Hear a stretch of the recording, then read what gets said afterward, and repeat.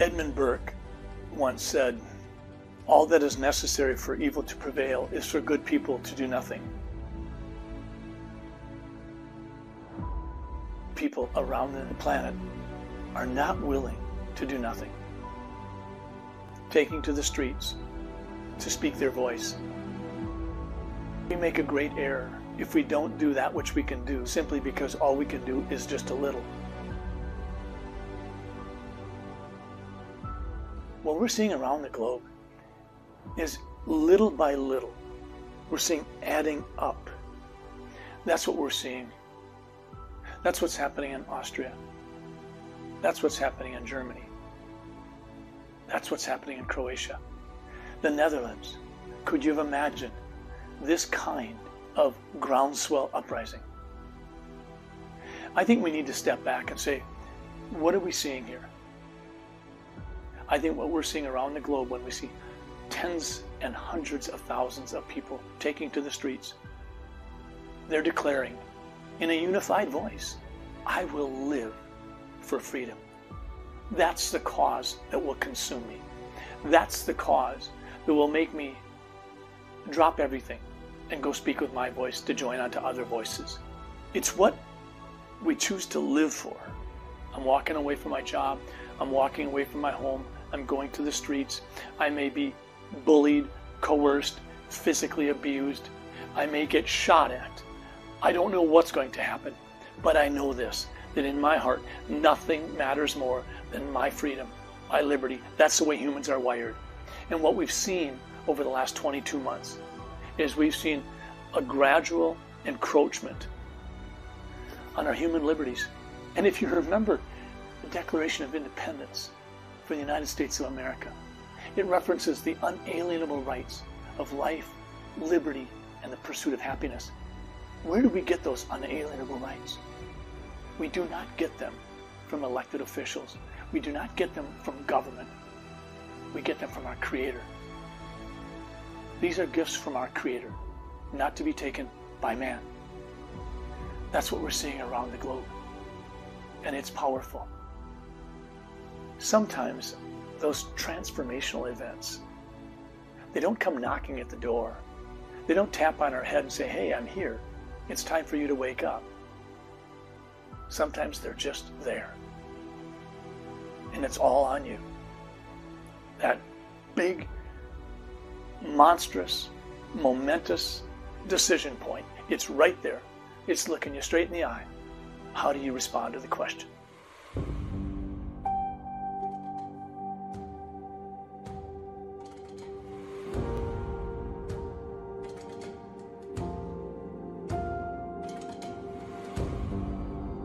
What am I willing to live for? China is on a mission to subdue Taiwan. It previously used its military might, flying Chinese warcrafts inside Taiwan's defense airspace. And now a new report has revealed that Beijing has resorted to using diplomatic pressure. The investigation claims that Beijing is putting pressure on foreign governments to deport hundreds of Taiwan nationals to China. Activists are describing it as a hunt for Taiwanese nationals. According to rights group Safeguard Defenders, over 600 Taiwanese were extradited from various countries to China between 2016 and 2019, all in an effort to undermine Taiwanese sovereignty. China and Taiwan agreed in 2009 that police from both sides will return overseas suspects to their respective territories. But according to the report, Beijing began to increasingly ignore this agreement after the election of Taiwan's President Tsai Ing-wen in 2016.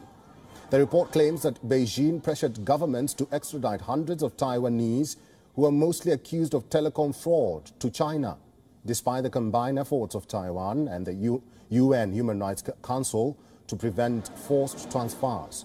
Those who were extradited to China faced detention, torture, and forced disappearances, and even forced televised confessions. On your screens are the countries they were extradited from. Spain accounted for the greatest number of forced transfers, over 200 of them.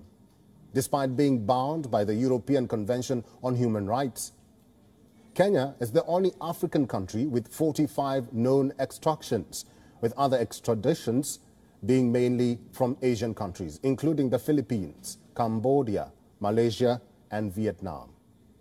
In response to the report, Taiwan said that China does not have jurisdiction over Taiwanese citizens implicated in criminal cases abroad, and Taiwanese citizens should be returned to Taiwan to face trial.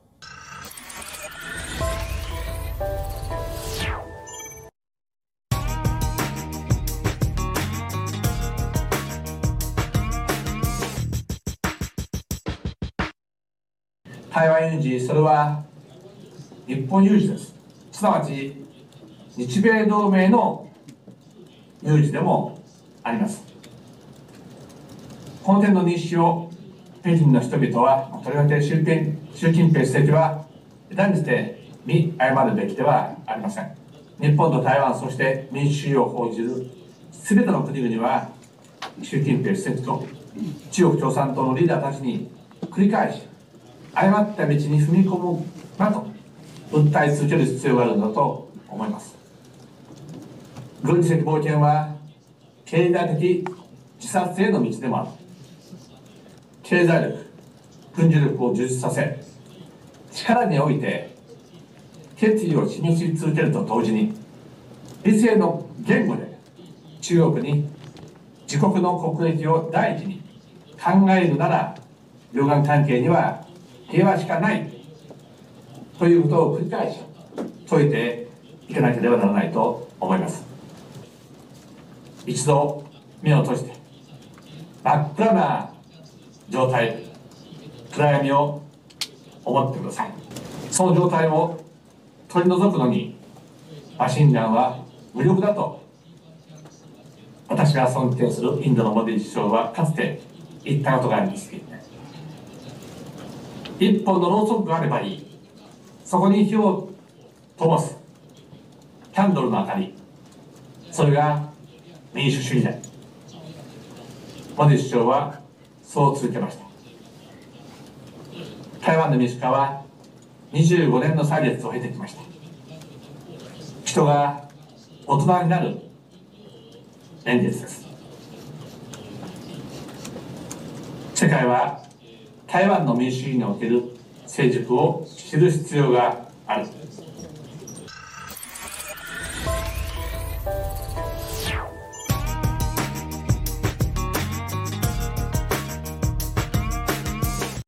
Is China going to invade Taiwan?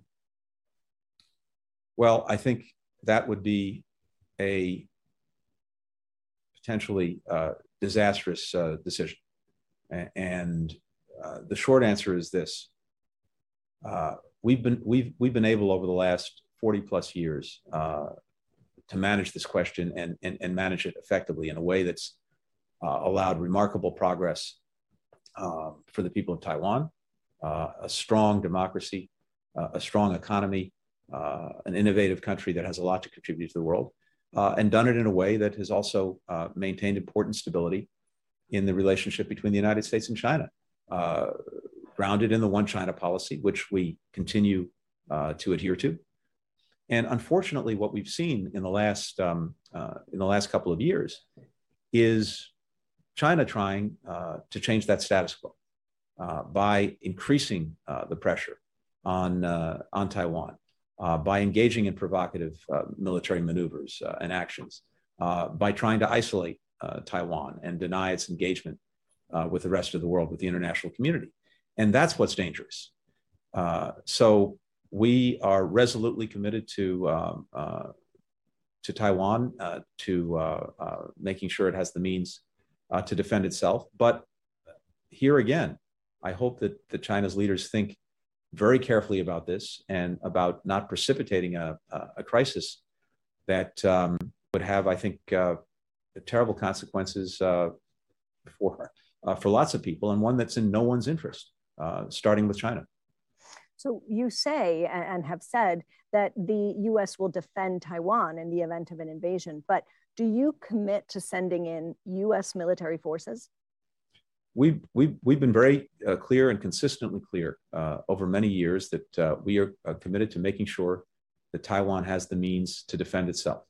And whether that's in defense articles and in services, we will continue to make good on that commitment. The tectonic plates are shifting as China's power and its willingness to assert it grows. A large part of the UK's security and prosperity is increasingly tied up with China's actions and policies.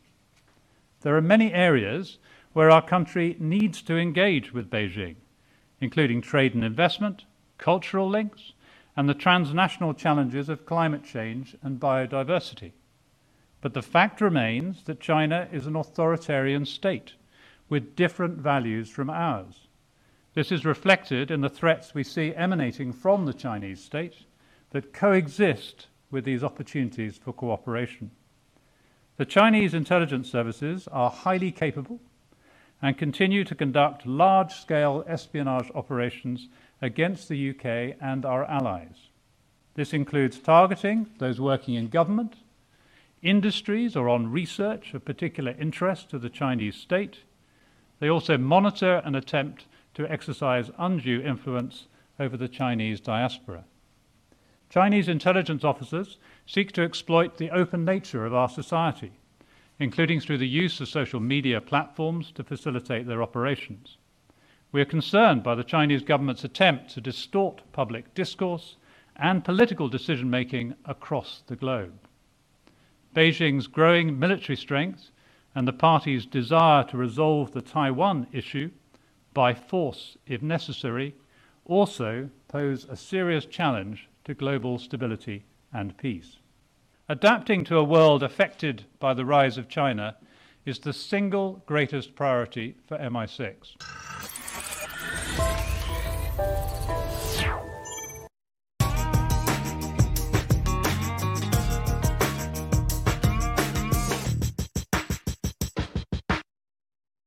Didi saying that it will finally drop its US listing.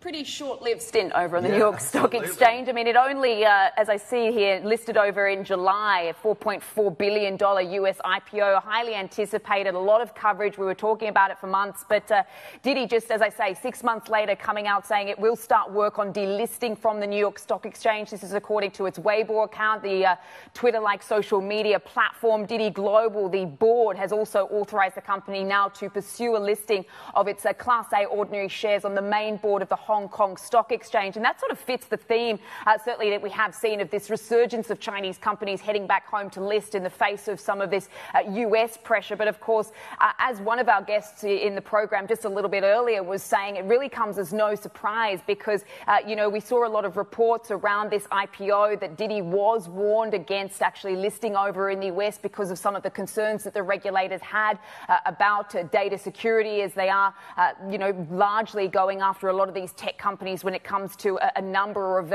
issues. But it did say that the company will organise a shareholders meeting now to vote on the above matter at an appropriate time in the future following the necessary procedures. But certainly we had heard of reports citing sources last week over at Reuters saying that Chinese regulators had really pressed Didi's top executives to come up with a plan to really delist from the New York Stock Exchange. So as I say, Matt, not entirely surprising that we are seeing this news today. Absolutely, and we'll see if any others follow suit as well.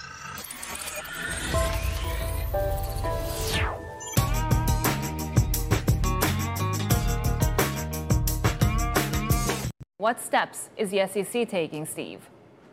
Well, we knew this was coming because this was part of legislation that came in the waning days of the Trump administration in December of 2020, bipartisan support, by the way, to mandate that companies listed on the U.S. exchanges to open up its books for transparency if required to do so. Now, the SEC has had such a requirement dating back, I believe, to about 2002. And according to the SEC, you know, almost all companies from all jurisdictions have complied for the last couple of decades, with the exception of companies from China and from Hong Kong. That's according to Gary Gensler in a statement, who is basically now fulfilling their obligation that was passed by Congress to come up with these new rules. How are they going to implement?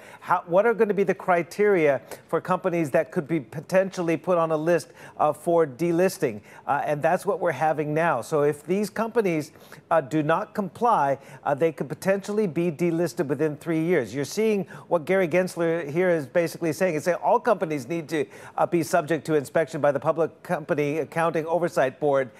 Change the page, and this is the $1 million quote, which basically singles out China and Hong Kong as not necessarily complying with that requirement, which is now going to be mandated by law. Steve, we spoke to Michael Every earlier, and he said if you take a look at the US moving to delist Chinese firms, China trying to, close loopholes to get their firms to come home. It's a matter of who gets there first, right? The end goal seems to be the same. Is the end result just going to be further bifurcation of these two economies and these two superpowers? Yeah, the headwinds are definitely against these companies that are listed in the United States, whether it's coming from regulatory pressure in China and by efforts by the CSRC, the securities regulator in China. The story yesterday, of course, that they're going to start banning, which they've denied. They've denied this, that they're going to ban the use of VIE structures for Chinese listed companies in places like the United States. Now, that doesn't necessarily mean a delisting, but that could mean either a dramatic reshaping of the shareholding structure of those companies or possible delisting. And then again, where do they go from there? Could they be rehomed back here in Hong Kong? That is a possibility. So you're either getting pressure from the Chinese regulators or the U.S. regulators and the SEC for these companies. And that's why, the Golden Dragon Index, as you can see right here on your screen, has not kept pace. It's gone in the opposite direction of the overall NASDAQ Composite Index this year. That pressure on companies like Alibaba. Alibaba has had so many headwinds given the antitrust probes, this kind of pressure on the VIE structure, which, of course, it has through the Cayman Islands, and also, of course, the pressure from the SEC. It has lost more than $500 billion in the last year. That is more market value than the entire market capitalization of JP Morgan. Puts it into perspective.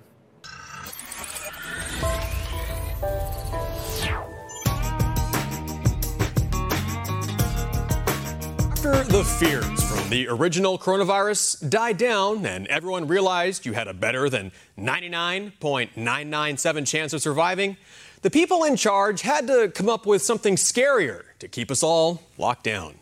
That's when the fascist Dr. Benito Fauci and his crack team of fear-mongering propagandists rolled out the Delta variant. It was new and vaguely ominous sounding and gave the government permission to continue eroding our constitutional rights in the name of protecting us from our own worst fears. And now that the fear from the dreaded Delta variant is dying down, of course, it was time to gin up another new and scary variant so they could keep pushing toxic experimental injections on a gullible public. Enter the Omicron variant. This morning, the world racing to shut out or at least slow down the alarming new COVID variant first found in South Africa. The WHO officially naming it Omicron. Omicron has already rattled stock markets around the world. The new Omicron variant of the coronavirus could be more contagious than previous strains. The nation will hear from President Biden today on the administration's planned response to the Omicron variant. So today, I want to take a few moments to talk about the new COVID variant, first identified last week in southern Africa. It's called the Omicron. Omicron. So what exactly is the Omicron? Well, it's the latest variant of the Chinese Communist Party virus in what is sure to be a never-ending line of constitution-shredding variants designed to strip us of our rights and seize more power. But how deadly is it in reality? The new contaminant, we'll refer to it as a con for short, was first reported in South Africa the day before Thanksgiving, but then it quickly spread like wildfire in the media. The WHO stoked the flames by saying this new variant could have severe consequences, and the overall global risk related to the Omicron variant is assessed as very high. It's called the Omicron. But keep reading, because the WHO followed up with, there is no information to suggest symptoms connected with the Omicron differ in any way from those of other variants. The WHO added, presumably under its breath, that this is a super mild variant and that it hasn't led to a jump in COVID death rates anywhere in South Africa. In fact, there have been no deaths linked to the Omicron variant. So it's no different from the other virus cons, and it isn't deadly at all. But you should probably go ahead and be as terrified as you possibly can. That'd be just great. Because in addition to being the latest variant, Omicron is also the latest in a campaign to boost the vaccine makers' stocks. On Friday, November 26th, a day after the Omicron variant was unleashed, vaccine manufacturers saw their stocks absolutely skyrocket. We're not talking hundreds of millions, we're talking tens of billions. On Friday alone, Pfizer's stock went up $18 billion. Pfizer's European partner, BioNTech, went up $12 billion. And Moderna blew them both away. And in a single afternoon, the company's stock went up $28 billion. Family, why you're here today? I'm here today for the essential freedom of human beings. The same reason I went to East Timor. The same reason I served there. I served the people of East Timor in Australia for their independence and their freedom. And if you think back to the 1990s, the East Timorese were screaming for freedom, and they fought and they fought and they fought and they got their freedom. And I was more than happy to go. After I'd served my time, I thought I would relax. I suffered a lot as a result of my service, but I thought I'd relax and retire. But this is something we can no longer ignore this. It's garbage. I was at the first march, proud to be there. The second march, people were afraid. And fear just means false evidence appearing real, or face everything and recover. And a World War II veteran taught me that. He knows what fear is. There's nothing wrong with fear. There's nothing wrong with anxiety. Courage is just having fear, but still doing what you know the right thing to do is, even when you're afraid. That's the simple definition of courage. Even when I'm shaking and scared, I still stand up for freedom. We all need to do that. These medals don't mean anything without these Australians. Us, as a team. We're a brotherhood, sisterhood. I have a wife, I have children. I'm a human. I don't care what colour your skin is. I don't care if you call yourself Arthur or Martha. I don't care what swings between your legs. If you're a human and you want freedom and you don't want to be caged, then come with us. Well said. Well said. Very good. Very good.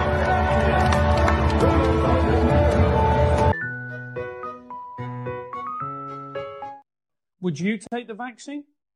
Of course not. I'm not mad. I'm not mad.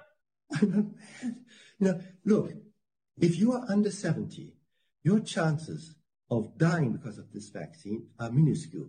5 out of 10,000 infected people under 70. Now, in order for a vaccine to get licensed, to get approved, it has to be shown to be effective. How do you show a vaccine to be effective? You have to show that it saves lives. But if you're losing 5 out of 10,000 lives, how are you going to show that that number is going to be reduced by a vaccine? You can't. You will never reach statistical significance, because if it goes down from 5 to 3, it's not significant. All right, sorry. So forget it. Why should I want to be vaccinated? On the one hand, almost all the Omicron cases have been mild so far.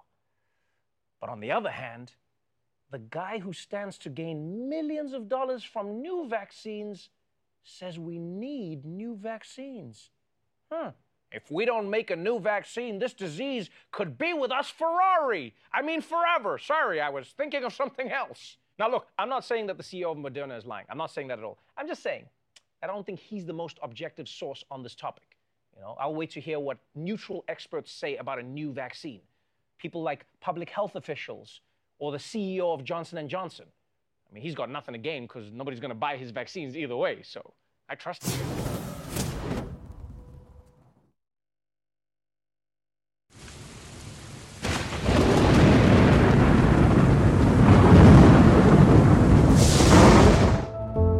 保命、保钱，还要报仇。这个战士必须爆料。那么这就是为什么我说要把王岐山这个书记这个事情直接给说出来的原因嘛。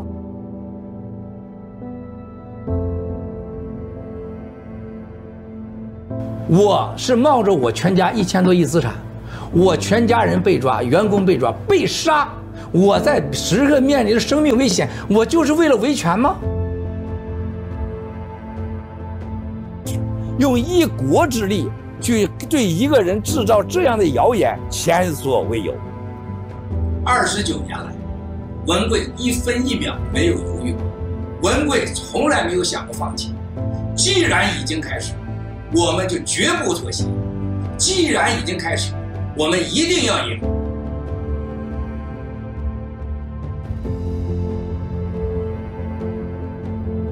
忘掉文贵。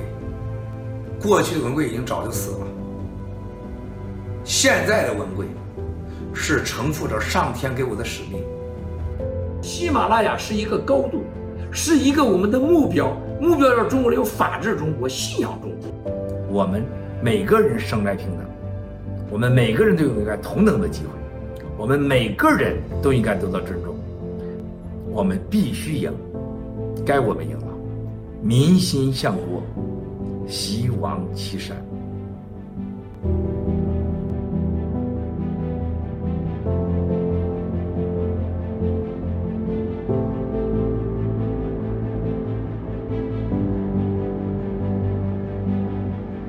在香港，你所有做的恶，你都要10000倍的偿还。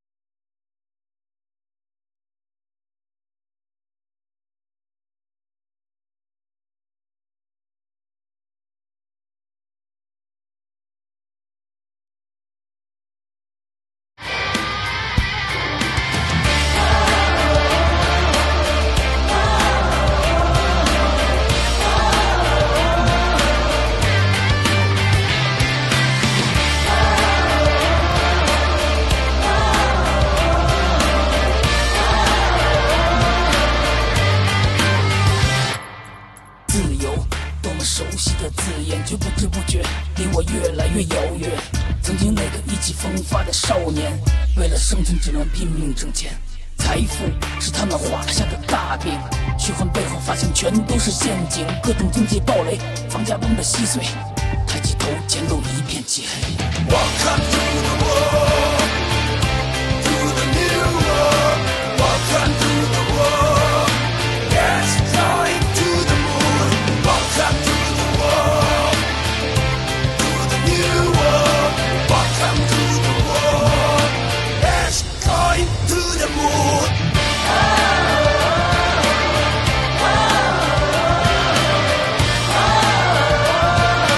Yes, going to the moon.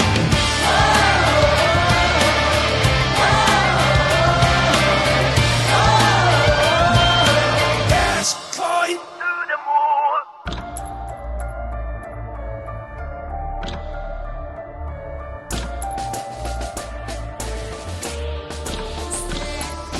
安全对前沿加密技术出手，但你的财富没人能夺走。稳定币、浮动币设计天下无双，还有20%黄金挂钩，摧毁不停压榨你的机器，从此不再做金钱的奴隶。洗联储的大门永远张开向你，前途光明就在洗币。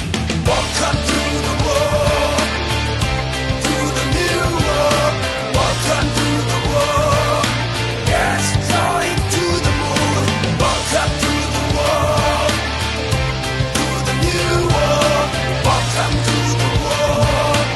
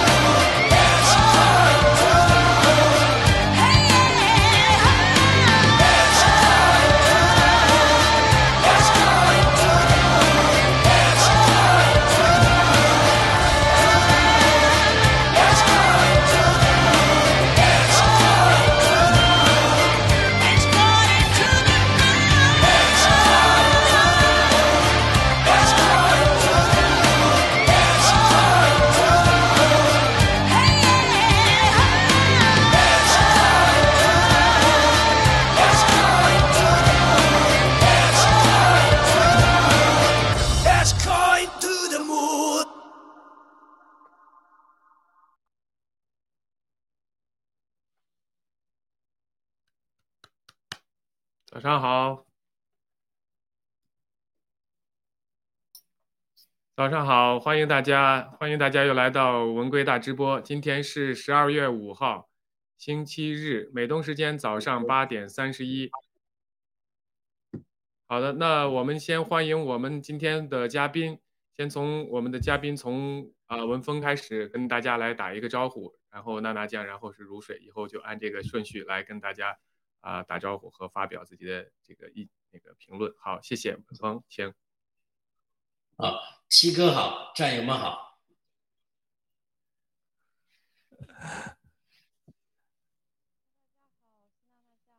好短，娜娜没有声音。大家好，我是娜娜酱。声音比较小。声音吗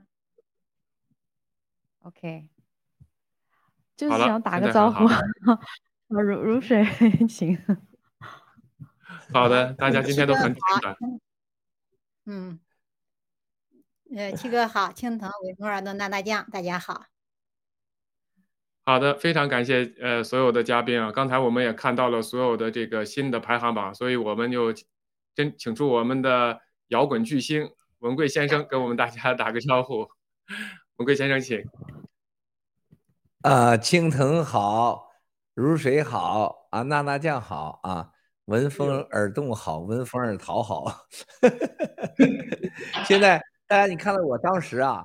我被这个唐平啊，还有这个威廉王我们的我是英雄活动颁我这奖的时候，我给大家说过一句话，可能都忘了。我一生最讨厌别人给我颁奖，我也不愿意任何人给我要什么这样的名头那样的名头。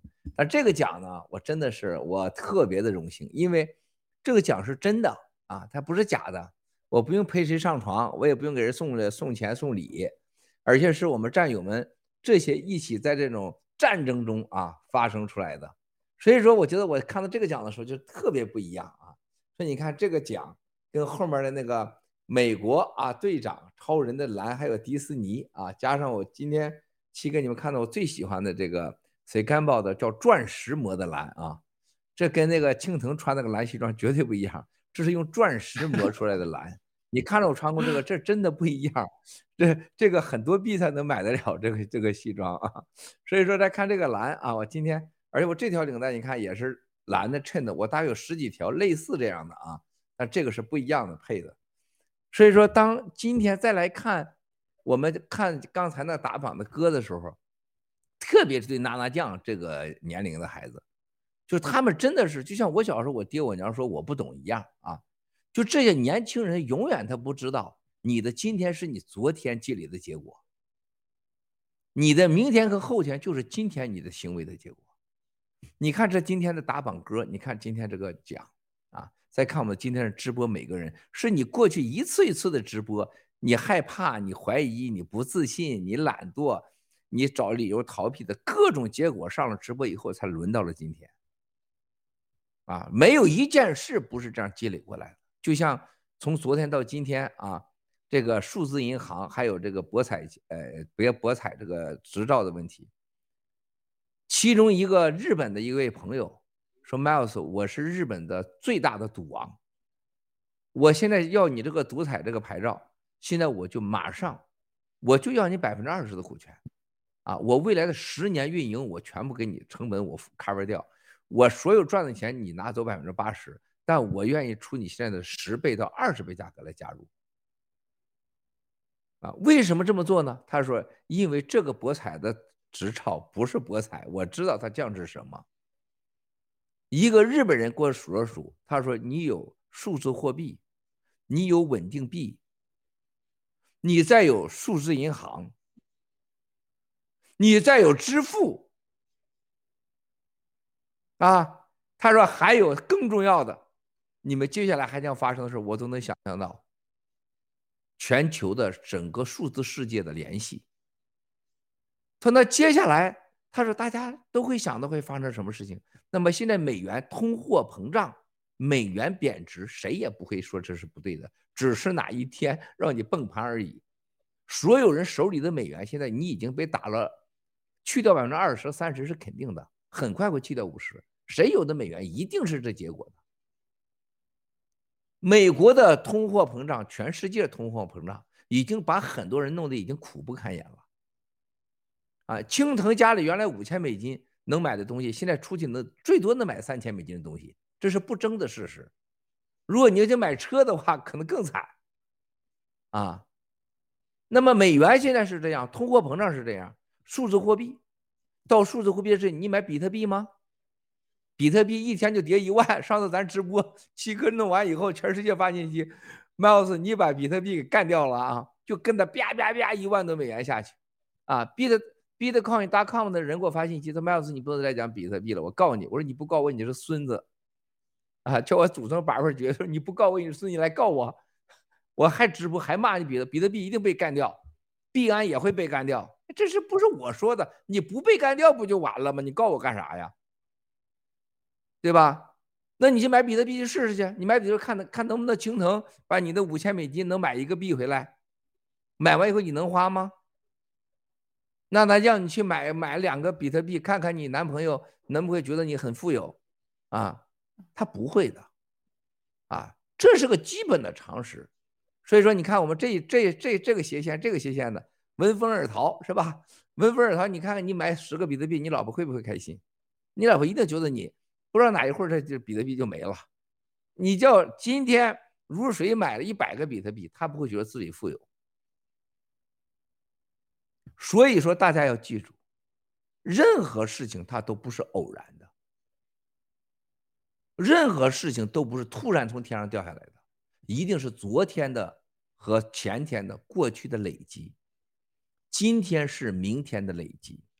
当今天看上大家直播的时候，7哥的领带、7哥的衬衣、7哥的西装、7哥背后的画和7哥前面所有的刚才看到这个打榜第一次获得人生奖，它都是你行动的结果。当任何一样东西跟这连不起来的时候，对你来讲都是灾难，都是虚幻。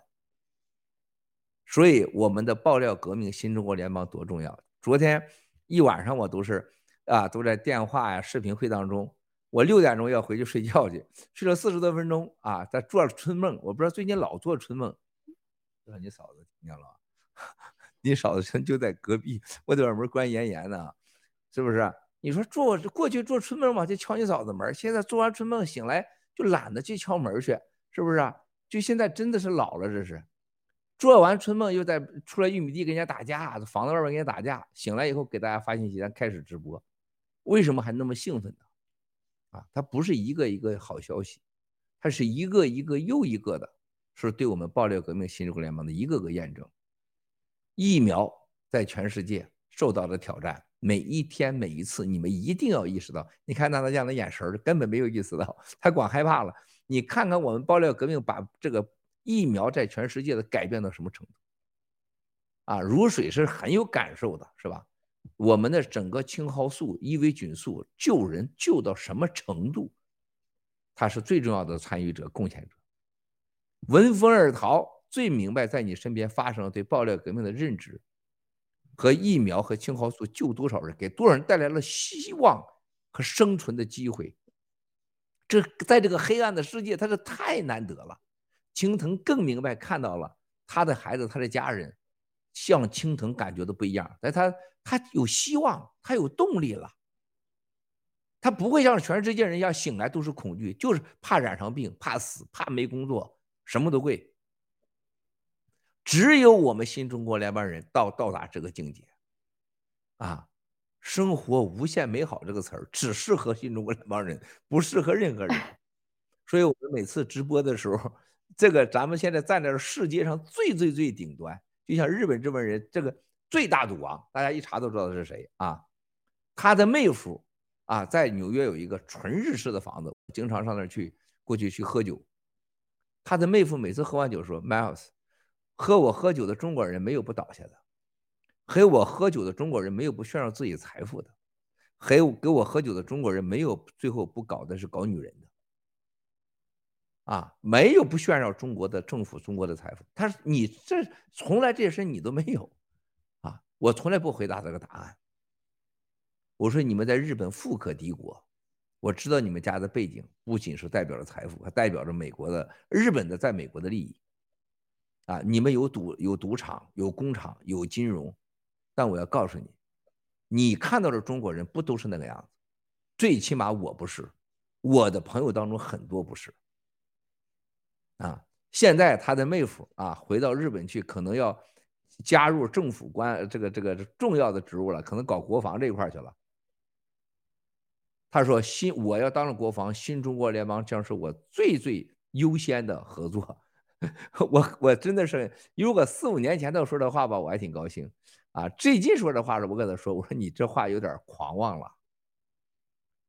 你要管日本国防优先合作，不是你的选择，是我们的选择。我们可以没有日本，但你日本要没有新中国联邦，我不知道你这个怎么搞国防。我过去4、5年给你提供的情报上的帮助，国防的建议没有一样是错的。啊，我说我不是个狂妄的人，我不是那个大嘴的人。你刚刚给我发信息说这个马云的家人说，马云说他这要去西藏。我说你知道马云去西藏之前去哪儿了吗？我说王健在死之前也去了2次西藏。他是马云最大投资者之一啊，不是这个软银啊，孙正义啊，他是继孙正义之后的投资者。然后他就说 Miles， 我们能不能加入你这个牌照执照投资啊？跟你一起啊？我说这不可以。我们今天我说我要只一句话，我只说一句话，20亿美元就进来，他只能在49那个股份里，我为什么要你钱？我们现在就在镜头前的战友，任何人现在我们有多少人一句话拿个5亿、10亿美元？多少人？我们现在总共一个牌照投1亿美元是多少币呢？20万个币的价值。你20万个币，青藤都拿得出来，好不好？这4个人都拿得出来，估计就是那酱拿不出20万个币，这你们都拿得出来，就可以投49%的这个啥，20万个币都拿到了。我说我干嘛求你日本人呢？这钱投了又不是说给我光棍腰包，这个钱是都留在这个机构里边，他要继续运行时，这个钱别搞错了，投了钱不是说你拿走了，不是那吴投了给了那吴了就给他老婆了，去找钥匙拿走了，叫找钥匙费，这钱你投的就在你的股份里，我干嘛求你啊？啊！所以兄弟姐妹，今天当我直播一开始，我也告诉大家，青藤一定要记住，每次直播我们大家要记住，我们的直播不在乎任何人看不看，我们只在乎有没有把我们的信息告诉和报告给我们的战友兄弟姐妹们。我们每次的大直播都会让战友们明是非，啊，辨善恶。好，我先说到这儿，谢谢。我一说就过了下午12点了，或者今天11点半一定要离开这儿，谢谢。好的，谢谢文贵先生。文贵先生刚才说了很多，但是我觉得刚提到的有几点，因为我们昨天晚上我跟娜娜都参加了《我是英雄》节目，而且我们俩还同组，第一组就上去了。我就想起来，这个其实真的是一个，就是从我们爆料革命也能看出来是一个实力的表现。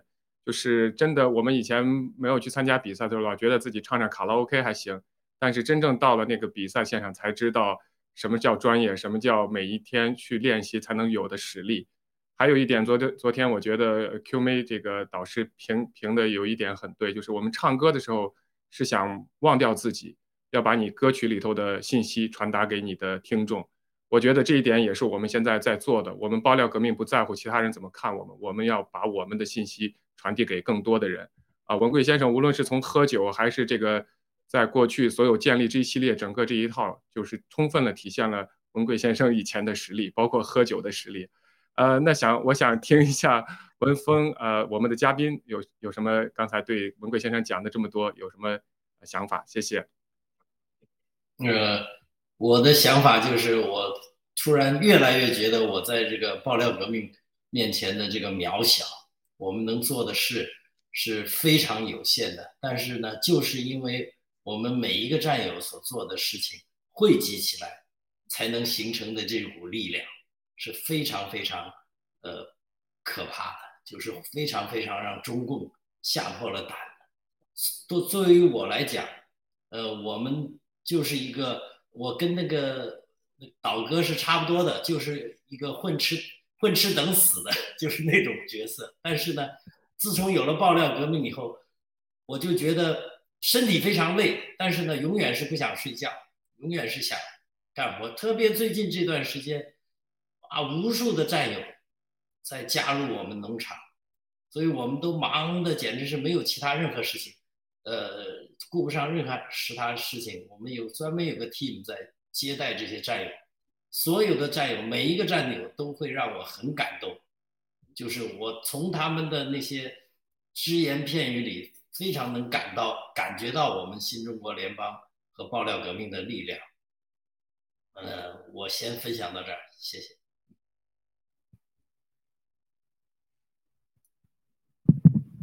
如水先可以吗？我再想一想。我们要按这个规则来的话，就是这个顺序我们就不变了，好吗？娜娜来吧，越锻炼越好，这跟练歌是一样的。好，那个就是对于我来说，我觉得因为我跟大家不一样嘛，就像就是我这么多就是30年来，我感觉就出国10多年就是一直的目标其实只是想要一个就是安稳的一个就是生活，然后那个我感觉爆料革命就是让我就是找到就有提供了一个就是有希望，然后让我就是我感觉就是可能很快就可以有我想的那种安定的生活，然后才可以就是去做一些自己想做的事情，去找到自己，所以就是就而且在爆料革命，就是不管是比如说唱歌啊，还是就是大直播啊，还是什么，就算是跟七哥一点的，就是一点点的对话，都会觉得就是会学到很多东西，还有加上遇到很多很好的就是战友也会帮助我，所以就是然后就是新中国联邦就是就是学到很多很多感触，然后以后要慢慢来。好的，谢谢。好，谢谢。那个大家说的都比较全面，我就说一点嘛。刚才七哥说，哎呀，让我们买那个比特币什么，我们肯定不会去买的。然后现在整个的那个数字货币，他们那个都在下降嘛。像七哥说的，这不是一个偶然的，但是肯定是一个必然的，因为像比特币它是没有支付系统的，那商家也不会广泛的去使用它作为一个流通的工具。但是咱们洗币是不一样的，咱们是一个中心化的管理，可以说杜绝了那个洗钱，然后一个去中心化的一个加密技术，保证了安全和隐私，还有20%的这个大家都知道的黄金锚定，最主要的咱们还有继生态圈的商业活动来支持它的价值，所以我们是前途无量的，谢谢。好的，非常感谢各位嘉宾，非常感谢。娜娜刚才其实说的非常好但是无意中呢，其实透露了你的年龄，好像是。那个好的，那就是文贵先生，刚才我们已经提到了日本，刚才您也提到了日本的赌王，还有您在日本，而且也提到了日本，就是如果他们国防想现在要去做选择的话，其实是我们来选择它，而且在过去我们给他提供了很多的情报给日本。那么近期我们也看到了很多的亚洲政局的一些变化，包括军事上的。所以我们今天有个话题，就是讲整个日本对台湾的这个政治的这个一些军事形势的分析，包括对亚洲的影响那我想先从这个话题开始，可以吗？好，请青藤。好，那就请娜娜酱帮我们来分享一下我们制作的这个 PPT。好，谢谢，我尽量讲快一点哈。就是我们来看近期亚洲政治军事的形势，然后就是非常感谢舒屏风和文晓制作。OK， 那么就是第一个就是安倍呢，他是前日本总理，他是属于偏保守的首相，也是就是说日本历史上最长的任命的日本首相。那么最近呢，他参加了一个视讯，是关于台湾的智库会议10。那么他表示这个研讨会，那他表示第一次公开发表，就是说，台湾有事就是日本有事。那这个就是说，日本跟美国呢，它又是同盟的关系，所以说这也是就在给习近平压力，就是让他不要去打台湾，否则就是日本肯定会管然后现在就是日本对待台湾也像是同盟国，虽然台湾还不在同盟协议里那个同盟关系里面。然后呢，共产党的战狼外交呢，却表示就是强烈抗议。所以日本的政府，因为他一直都是很保守的嘛，也不可能就在共产党面前就是非常明显，所以他们但却也是非常委婉的表达就支持台湾的看法。那么第二个就是说美国是第一次公开称台湾为国家，并承诺台湾有自卫能力。美国强调不允许中国和台湾改变现状，那这个跟以前的美国前2届的民主党政府是非常不一样的。之前这些政府党这民主党政府都是表示就是说要台湾改变现状，而现在是说要就是中共要改变现状，所以这是一个非常大的改变，是要支持台湾。之前都没有。好，我们下一章。就最近呢，中国的核潜艇上浮穿越台海，对于这个现象呢，大家都有各种的解释。那么我们的猜测就是说，北京是要吓唬美军和盟军，但更可能是要吓唬，就是说日本国家和澳大利亚，因为他们是没有核武器的国家。那核潜艇呢，是最难防的，但是呢，其实中国的核潜艇是有很大的噪音，所以估计就是说，美国也是有一直跟踪着，所以大家也不用害怕。那我们进入下一个尖阁诸岛附近呢，它是有一个非常多的石油资源。那么为了经济利益，中共一直是把这个军舰，它利用军舰给它改成海警，然后一直想要侵占这块地方。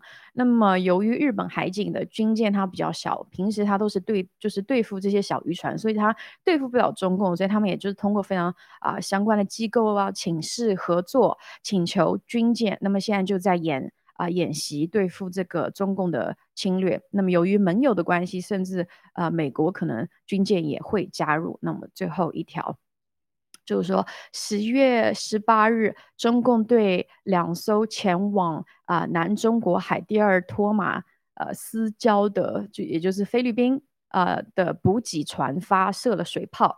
通常在那个200海里内的地区呢，都是归其国家的。可是就是中共想把国界划分到菲律宾的家门口，而现在菲律宾总统却就是被黄金拦了，所以就是也是睁一只眼闭一只眼对事。但是呢，半个月以前，因为属于这个菲律宾岛附近的那个岛呢，中共开船过去，就把人家的补给船给发送了水炮，想赶跑岛上的，就是不给他们运送食物也想要赶跑那个岛上的菲律宾人，将岛归自己所有，而引起了公愤。所以说明年的菲律宾大选竞选总统会比较有趣和激烈，因为对于共产党越强硬的人呢，说不定明年的选总统的可能性会越大。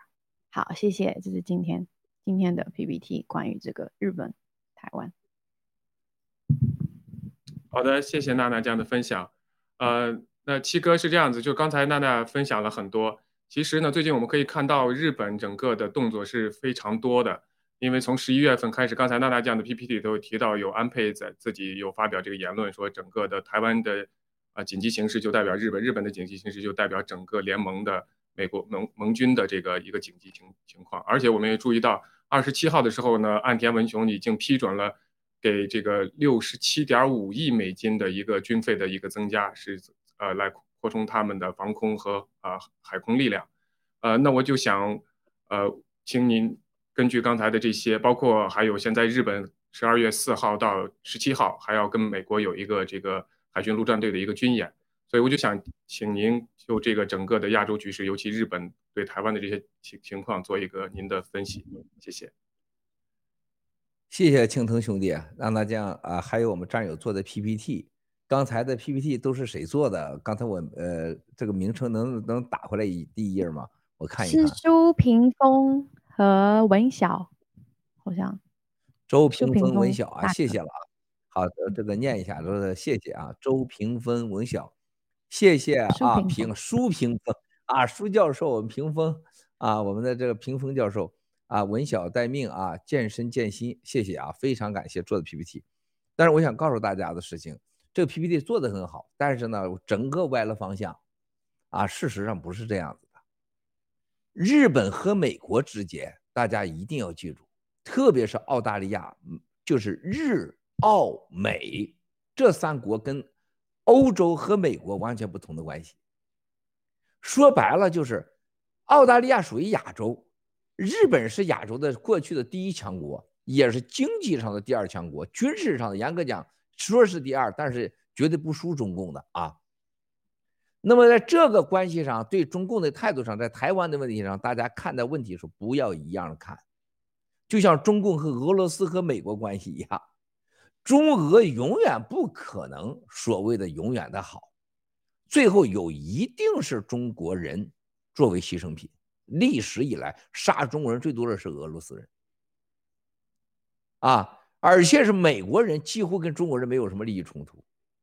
那你去想想亚洲人，不管你有多大事，澳大利亚人跑到亚洲不属于亚洲，他属于整个南澳，到亚洲参战，就他那个军事实力跟那都是基本上就是表演型的，他只是拉过来就凑数，你知道吗？像陆大脑袋他自己他骗不了钱，他就把食药盐弄来了。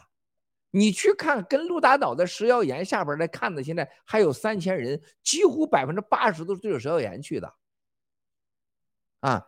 那么把日本人拉到澳洲，就拉了这么一个这个意思，我得拉个站台的。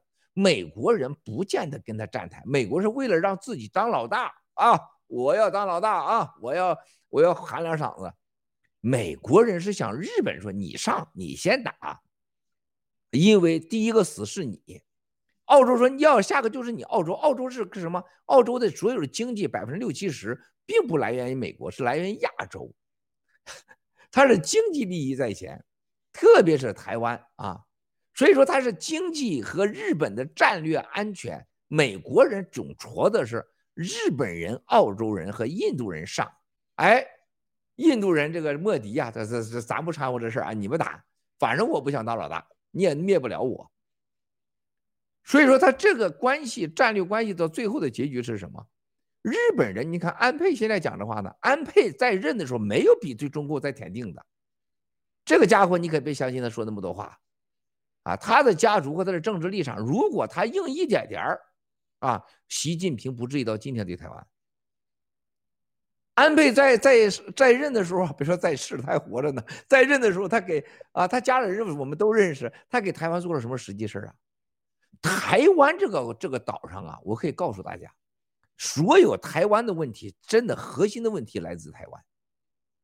就台湾的卖台贼，还有台湾政府的那种急功近利啊，完全不让台湾老百姓说实话。你看台湾电视台就说的了，台湾是个完全自由的地方，但是没有人敢深谈台湾对外的外交关系啊！大家不要骗自己，就是我们新中国联邦就是新加坡、台湾、香港、韩国莱特斯顿、瑞士还有卢森堡都是我们学习的榜样啊！我们要在他们毛病中找出完美的新中国联邦。所以你看到这些地方以后，你再看我们新中国联邦未来的体制，你就明白了。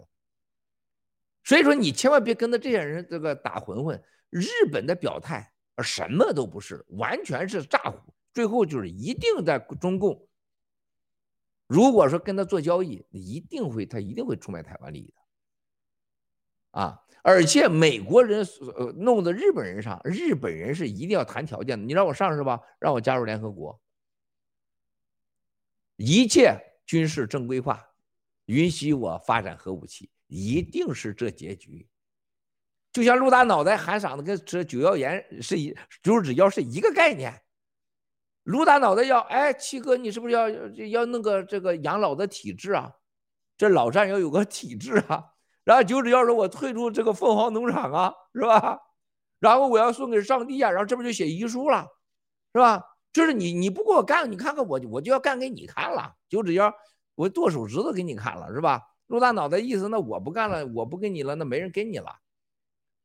日本人就是现在跟美国人就是哭着闹着就要这呢，是吧？然后这什么你要搞一个什么农场联盟委员会，那你有了联盟委员会，我陆大脑袋，我石耀岩，我九指腰这些人往哪搁呀？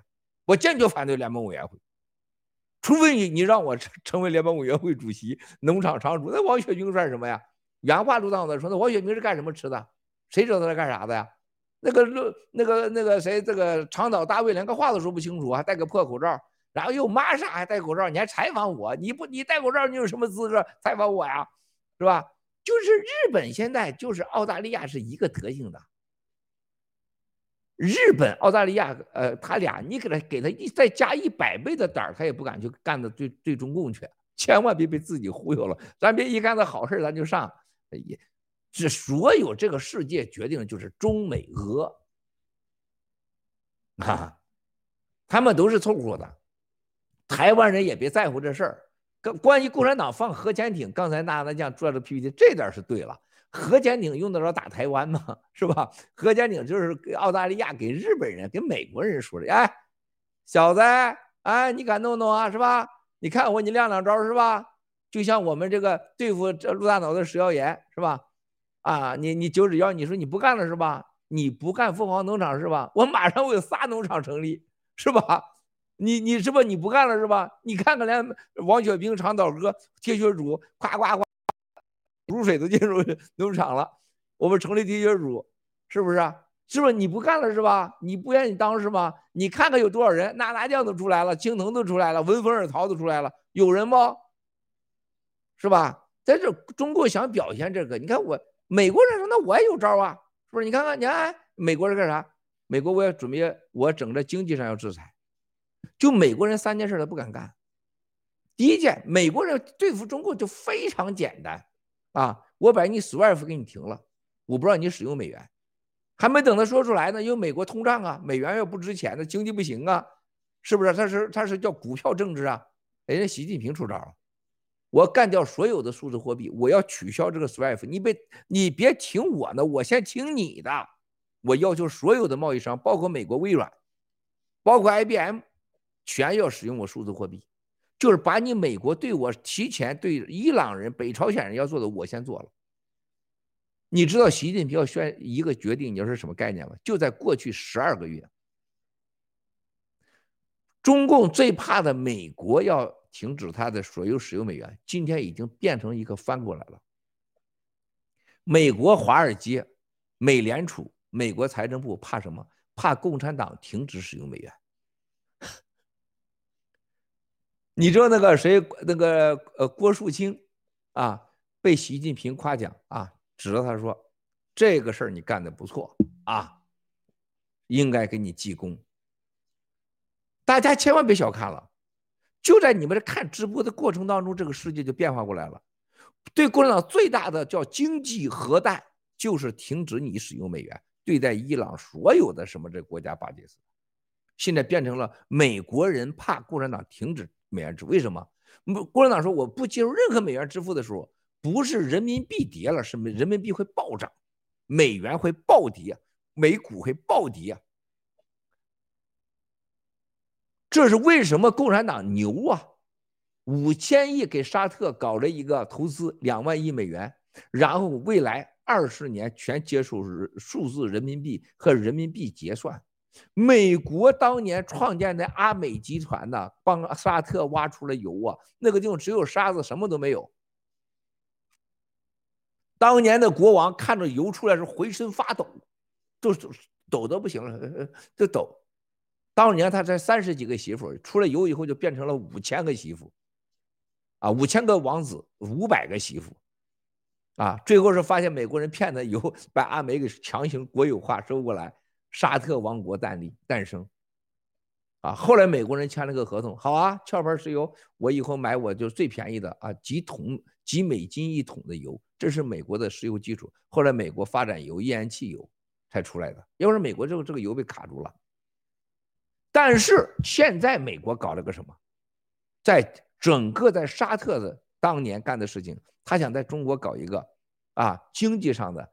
我想阿美的，结果人家不是给你收回来了，是连你都给废了。这时候澳大利亚、日本为啥要出汗？你知道吗？日本紧张啊！共产党要在亚洲当老大，这是已经是亚洲老大了。美国也承认了你是我代言人。过去30年89之后，基辛格、克林顿、布什家族已经全同意，这都是明摆着的事儿。日本现在你看我跟你那么好，我想当亚洲老大。所以叫 CPTPP 是吧？亚洲跨太平洋合作贸易伙伴关系，那可是日本的绝对这个经济杀手锏，结果被川普给废掉。川普在这方面是非常非常无知的，极为近视的，他把安倍给毁了。如果当年就日本那个做法，对共产党绝对是个抗衡，最起码有老大有老二。现在是共产党在亚洲政治有老大没老二，只有老大没有老二，更没老三了，是吧？印度你上一边待着去。现在日本的闹腾是，你得承认我这个老二啊，是吧？你不承认我就宣布台湾独立了，我就支持台湾了，台湾有事我就有事了。那不是说台湾有事你就有事，台湾有事你连有事机会都没有了，这纯球瞎诈唬。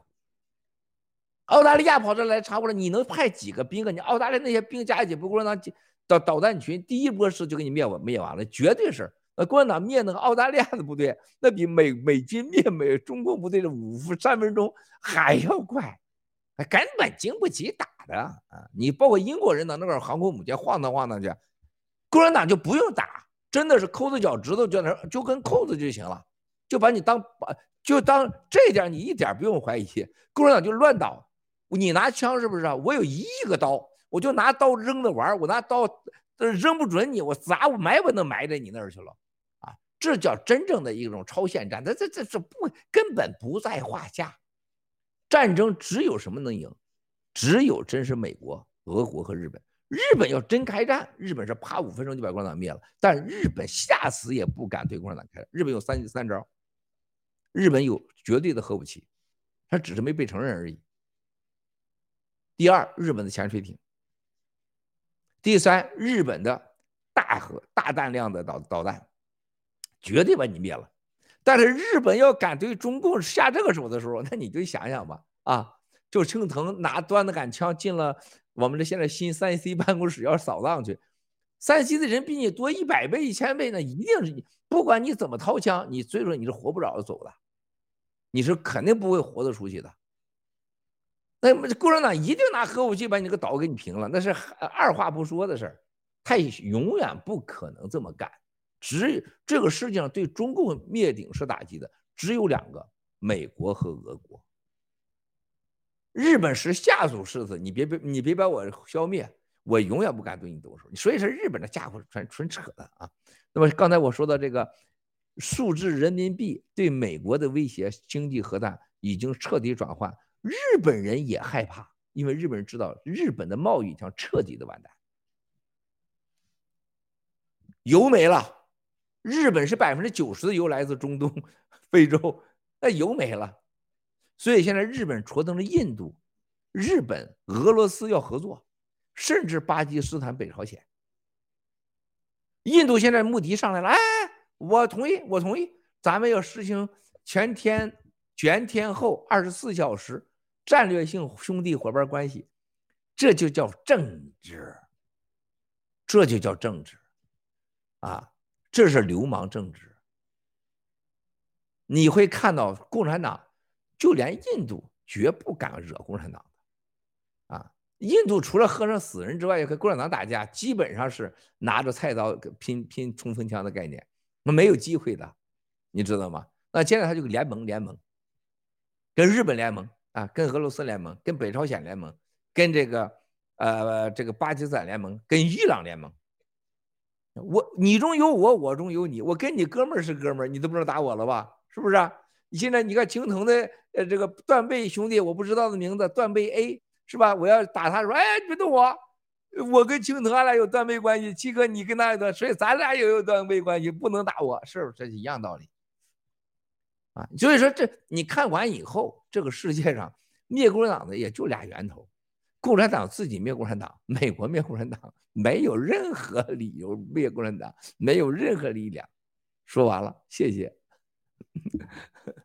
好的，非常感谢七哥对这个形势的一些解读。但七哥，我想有一个问题，刚才像您说的，美国已经被绑架了，从贸易上、从经济上已经被中共绑架了，就跟中共绑架中国老百姓一样，我把你绑到我的战车上，你想弄死我，你自己也得也活不了多久。但是我记得您以前的大直播也曾经有提到过，灭中共，当然美国是一个绝对的力量，但是美国是否能下这个决心，这是一个很大的问题。但是您以前在直播中有提过，灭共的另外一股力量可能是从北边下来的，那是指的是俄罗斯吗？就是说，现在全球的经济都面临崩溃，那俄罗斯的经济呢？那整个这个经济，对俄罗斯会有什么一个影响？俄罗斯是否是成为一个灭共的一个力量？我觉得庆德这问题问得特别好我觉得最终这个习的自信和疯狂绝对来自于普京，来自这俄罗斯，这是他们俩之间绝对的默契，没有这个他绝对不敢。影响习最深的就俩人，普京还有北朝鲜。他在美国受到的羞辱和美国人当时奥巴马对他的羞辱包括对他个人，包括美国政府和英国政府当时是谁呀？大家你们记得吗？是那个英国，当时对习是很不待见的结果呢，习是对英国政府和白人政府都看不上，都看不惯他。英国政府、美国的所谓的贵族，这些总统都是跟谁关系？都是跟江家的关系、邓家的关系，跟他没关系，看不起他这种个人的恩怨，包括把他前妻给夺走英国人给夺走，这种恨我相信是杀父夺妻之恨。共产党杀他爹白人夺走他妻子这个杀父夺妻之恨，那是记在眼子里。又杀自己的袍妹又是共产党他都记在眼里边的所以说这种骨子里的东西，那么他跟普京两个人呢，普京跟他一样，普京对西方世界的恨那是骨子里的。那北朝鲜那小胖子就别提了，是不是是祖宗八辈的恨是吧？那咱绝对是志同道合了，是吧？那是肯定了。伊朗那就别提了，那咱们是祖宗八辈的恨，是吧？咱就绝对能一起去了。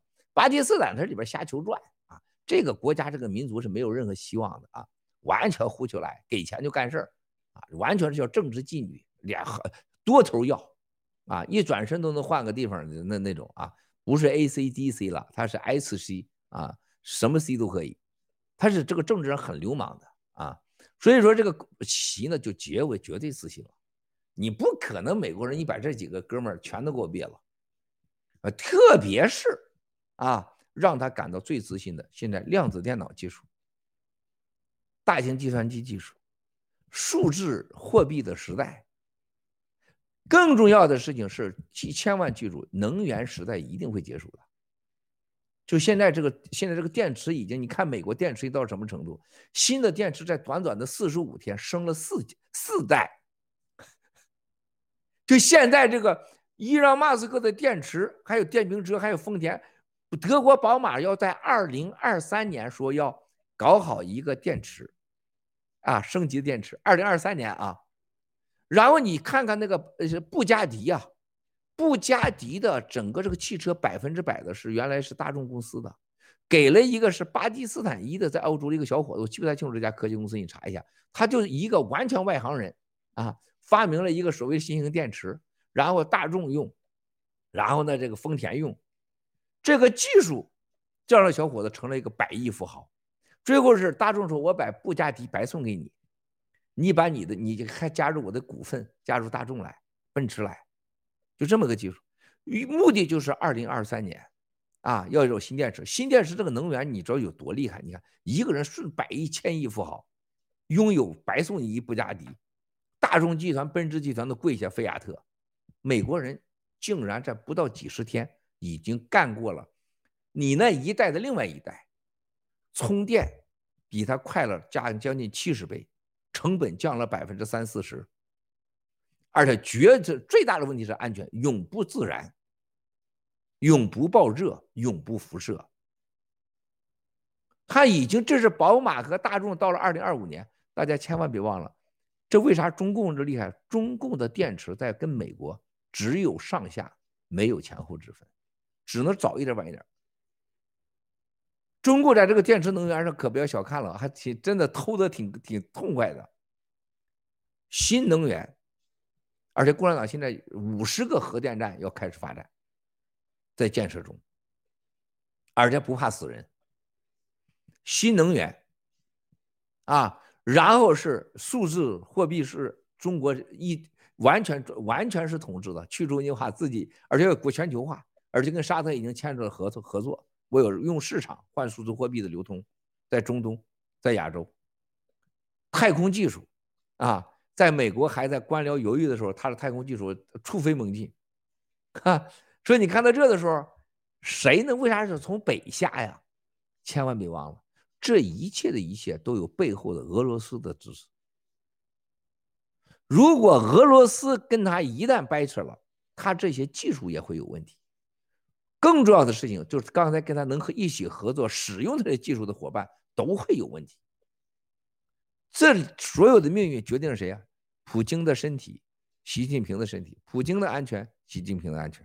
这俩人任何一个人安全和身体出了问题，一切结束。更重要的事情，他俩不能出现意外，政治意外，被杀掉被推翻。就像苏联只要一个人下去戈尔巴乔夫一出来，一切结束。中国毛泽东下去彻底改变，邓小平下去彻底改变，江下去彻底改变，他就是一人定一国运的。美国和西方国家，你不管怎么折腾，他很保守，很官僚，他不可能彻底改变。这个时候北边太重要了啊！我认为北边现在对我们灭共的形势一片大好，因为他要动乌克兰呢，这就有意思了啊！这就有意思了，他不动就麻烦了。如果你像陆大脑袋石耀岩啊，9指妖，他当时一句话不说，人家就闭嘴了，沉默上3月，傻眼了，得多少傻人得跟他？你看看郭文贵和爆料革命这些人欺负人家是吧？这么欺负人家，结果人家3个月以后要出来，是不是亮闪闪的出来，开始继续灭共，然后天天夸爆料革命，完了，是不是？就是他出手他才能犯错嘛，就9指妖的改账单啊，送给你上帝呀，弄遗书啊，开口罩场，完了，什么9指妖要把郭文贵踢下船呐，爆料革命嘛，我们占了美国主流啊，陆大脑袋，郭文贵是鸭王啊，1鸭10吃，他完了，永远回不去了。现在的俄罗斯跟中共之间所谓的战略计划，咱俩分头取向，你取台湾，我取乌克兰。你开始在俄罗斯在欧洲推行你的天然气，然后呢推行你的技术，你把你的技术给我，我从天上地上我来干，然后呢我来占用市场，然后咱把中东、非洲、亚洲全拿下，就给美洲让美国人玩，饿死他，是吧？如果他俩都活得好好的啊，他俩都能成功，那行；不能成功呢，一个不成功，一切结束。啊，我先说到这儿，谢谢青藤。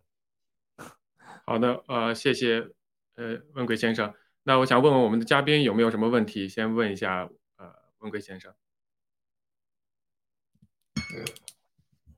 那个，我想问一下，就是这个关于文贵先生刚才说的这个新电池啊，我也比较有关注的，就是这个是不是那种叫固态电池？还不是啊，现在说的。他们现在简称的是 RVC 啊 ，RVC 电池。RVC 电池现在是美国是发展就最近啊，是绝对是美国又一次的革命。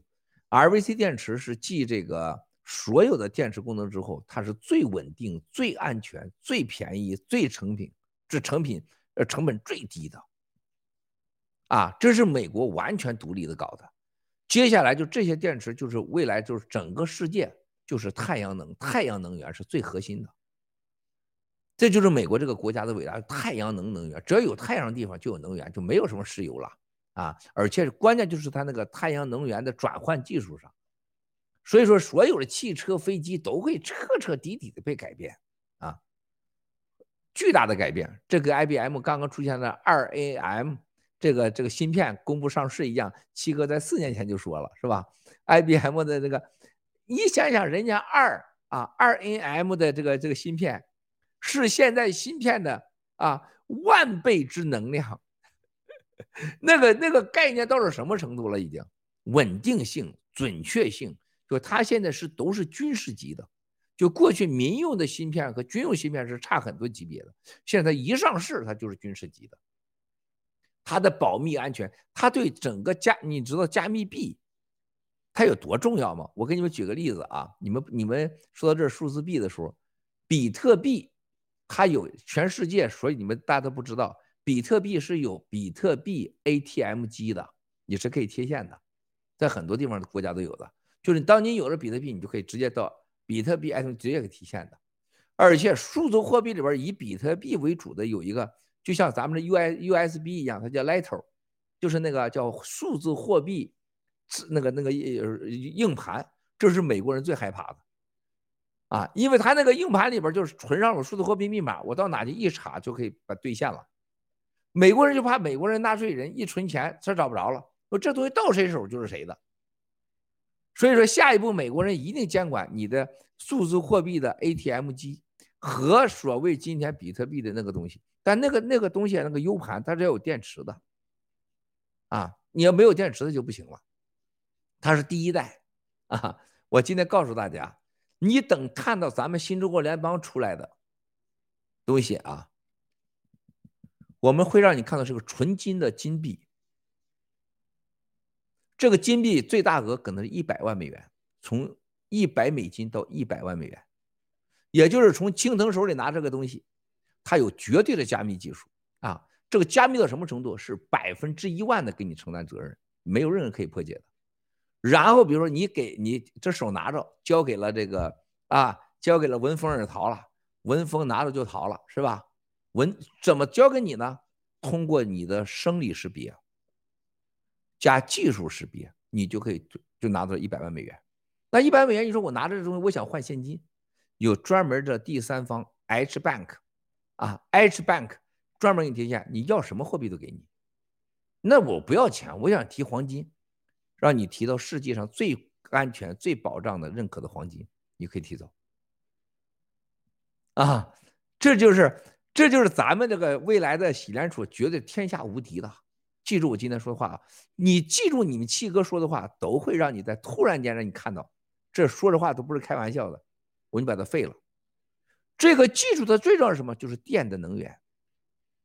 这你怎么解决电的问题？你怎么觉得这个里边这个金币里边有电的问题？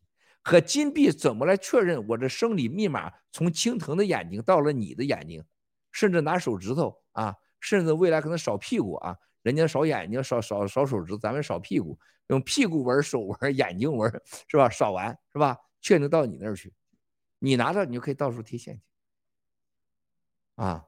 我们这叫什么？这叫太空币啊，完全是地球之外操作的，没有任何人，而且是合理合法的。这种技术的核心最重要就是那个芯片，这个芯片要被谁掌握了，那就是它可以控制你。这个芯片 IBM 的 2AM 没有任何人可以掌握，而且这个芯片未来是跟我们的革新一起生产啊，是吧？大家更懂了，是吧？啊，从芯片的生产到芯片的合成，到芯片的保密，到外太空的交易系统，地球人就没人管得了。而且你想，关键问题，数字货币最大的问题，支付、兑现、安全、保密，天下无敌。那些去中心化的币都去死了吧，没有任何人使用的。我们这叫中心化的币和去中心化的交易系统和去中心化的技术，天下无敌。这就是技术的核心的核心。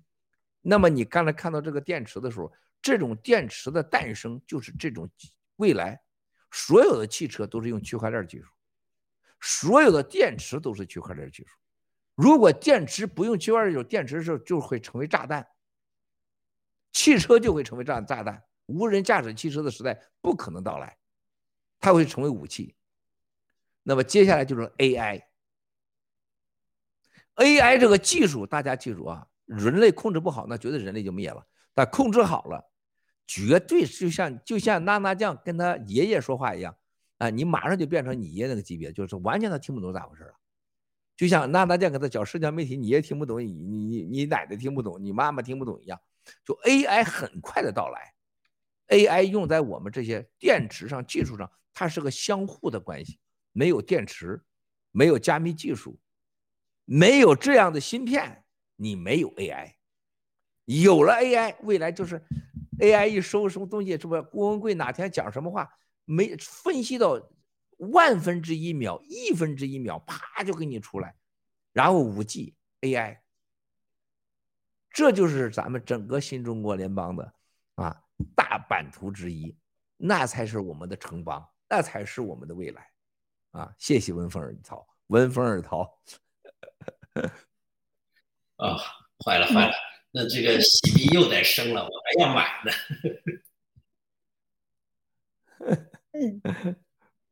好的，娜娜。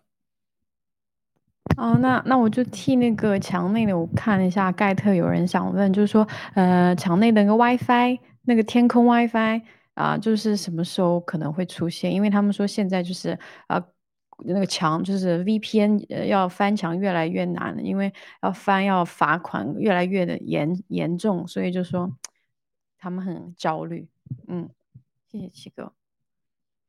谢谢娜娜酱这有2个问题是完全不同的。首先是技术上，这个 WiFi 是肯定是一定会把所有的这些移动公司什么公司都会灭掉的，不光是伊朗马斯克的天空 WiFi 大家可能你们还不知道，欧洲的天空 WiFi 系统实际上是远远超过了伊朗马斯克是远远超过他的，而且欧洲从过去的就是法国和德国跟共产党的勾兑，就共产党想尽办法让它不发展，但是现在它是挡不住的，一定会大发展，而且美国国家也会大发展，就未来不管怎么折腾，只是时间的问题，在今年年底，就2022年年底，基本上这个 WiFi 基本上成为世界上主流。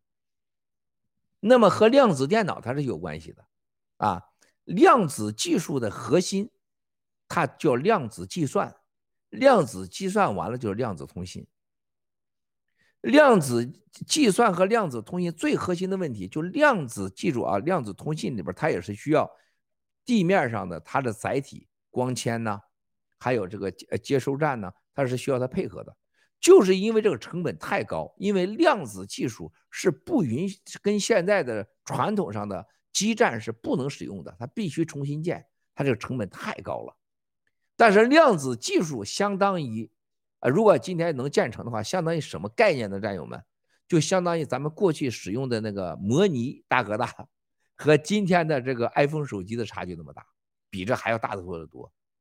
它的保密、它的安全、它的内容呢，完全不一样的稳定性。那么你共产党这个国家控制上，你怎么能变成量子基站，让你干的不让你干？天空 WiFi 能不能做到？能做到。稳定技术最起码2到3年。有些地方没有基站你是可以用的，有些地方没有基站也是用不了的所以未来的天空 WiFi 欧洲版、伊朗马斯克版、美国政府版都会出来，但是你想在中共国2到3年内说我就没有任何政府控制了，是不可能的。中国政府想干扰你这个东西，他干不掉你，他想干扰你，绝对让你用不成，绝对让你用不成这是一定的，因为它站在一个物理地面上的。那么量子技术呢，这个量子通信也会接着会发展，我们已经投了好几家关于这个发展的公司，目前世界上有10家最好的，我们已经投了4家了，也就是说10家有成功，我们有40%会站上那个成功的赌牌，有40%的成功率，是吧？量子计算，那么量子计算突破下一步就是如何解决基站的问题、加密的问题而且如何把它平民化的问题。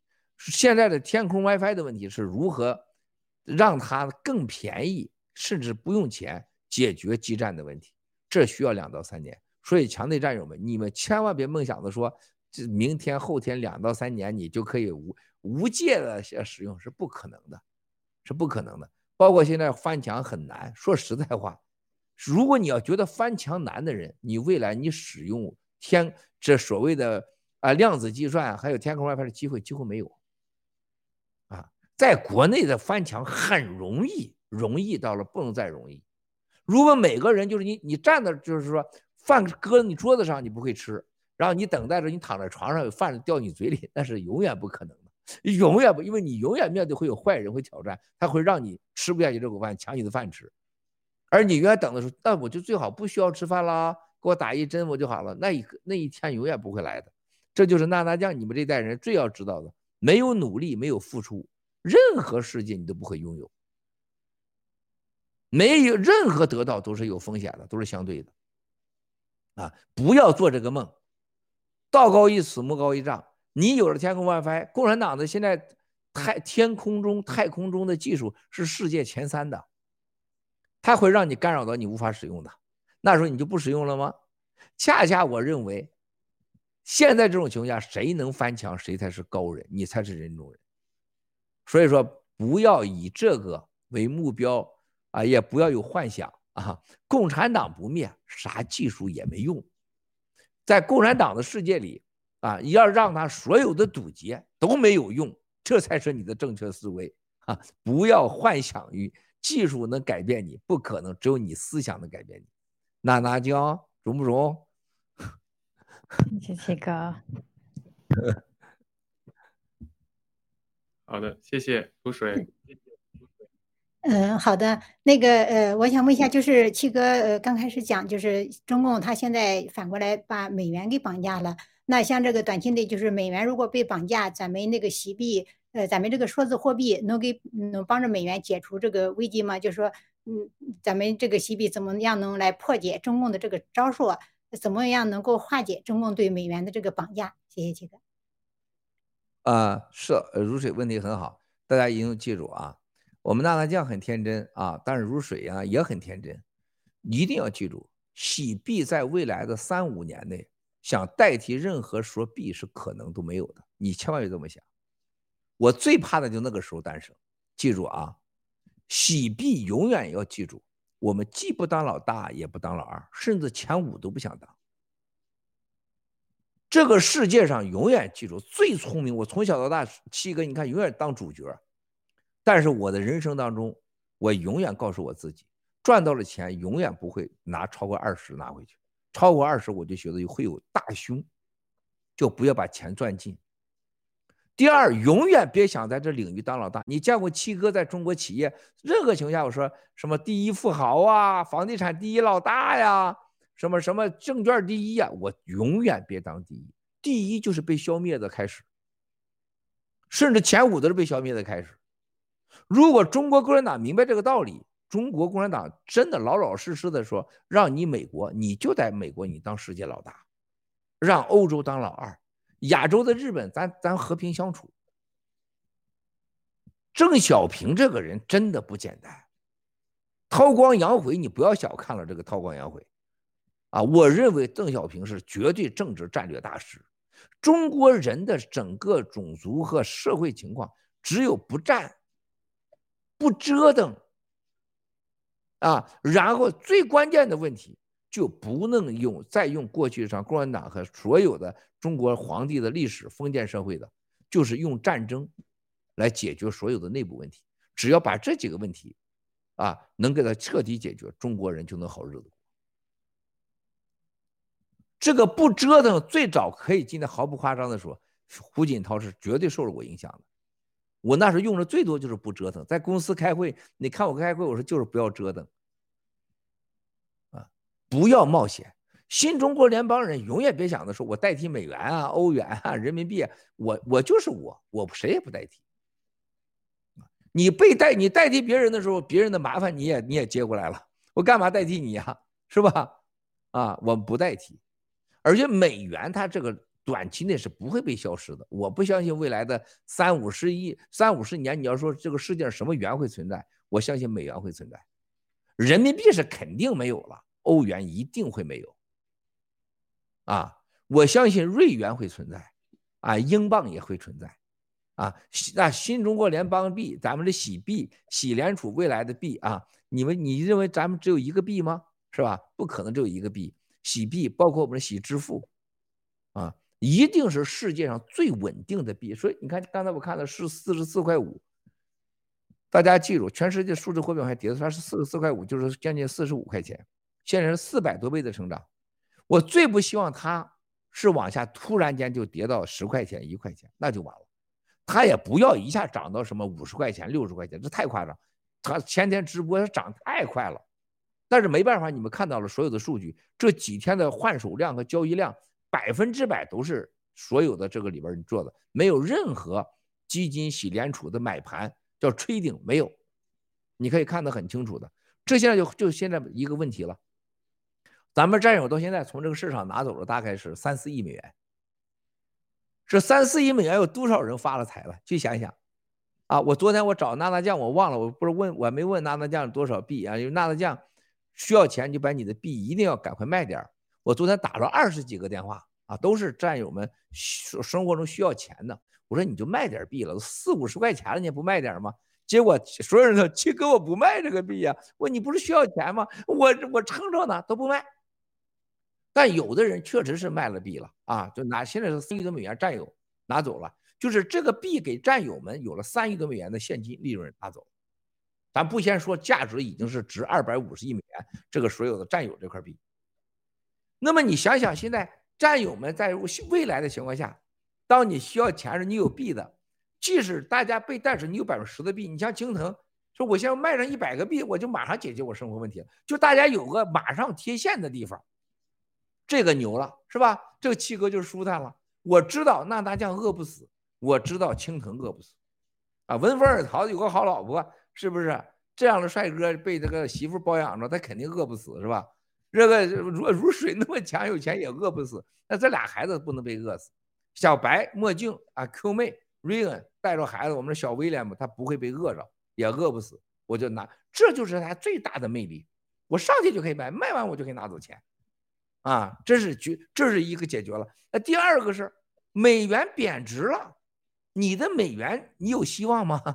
是吧？现在你的美元投了 GTV， 你投了未来数字银行，你投了博彩，大家一定记这个圈啊。当你有钱的时候，你怎么折腾你钱？博彩是最重要的一个平台，它比银行还重要。大家一定要懂啊，一定要懂啊！我说啥啊？那个博彩的意思可就不是一边的。你像纳达酱，他完全他点头，那他完全没概念。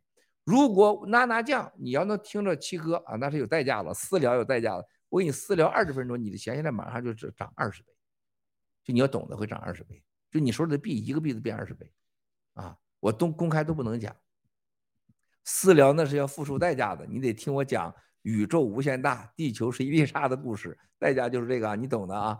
所以说啊，你要懂得用这个博彩，它不是让你博彩去了，那博彩里边内容大了去了，特别对你有数字货币，还有你有股票的，那大了去了。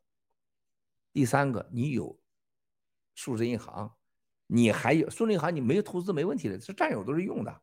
数字银行，你们要会用这个数字银行才行。最重要的，大家要问，到底 GTV 投资 G Club 是干嘛的？如果你有了 G Club， 你就更牛叉了。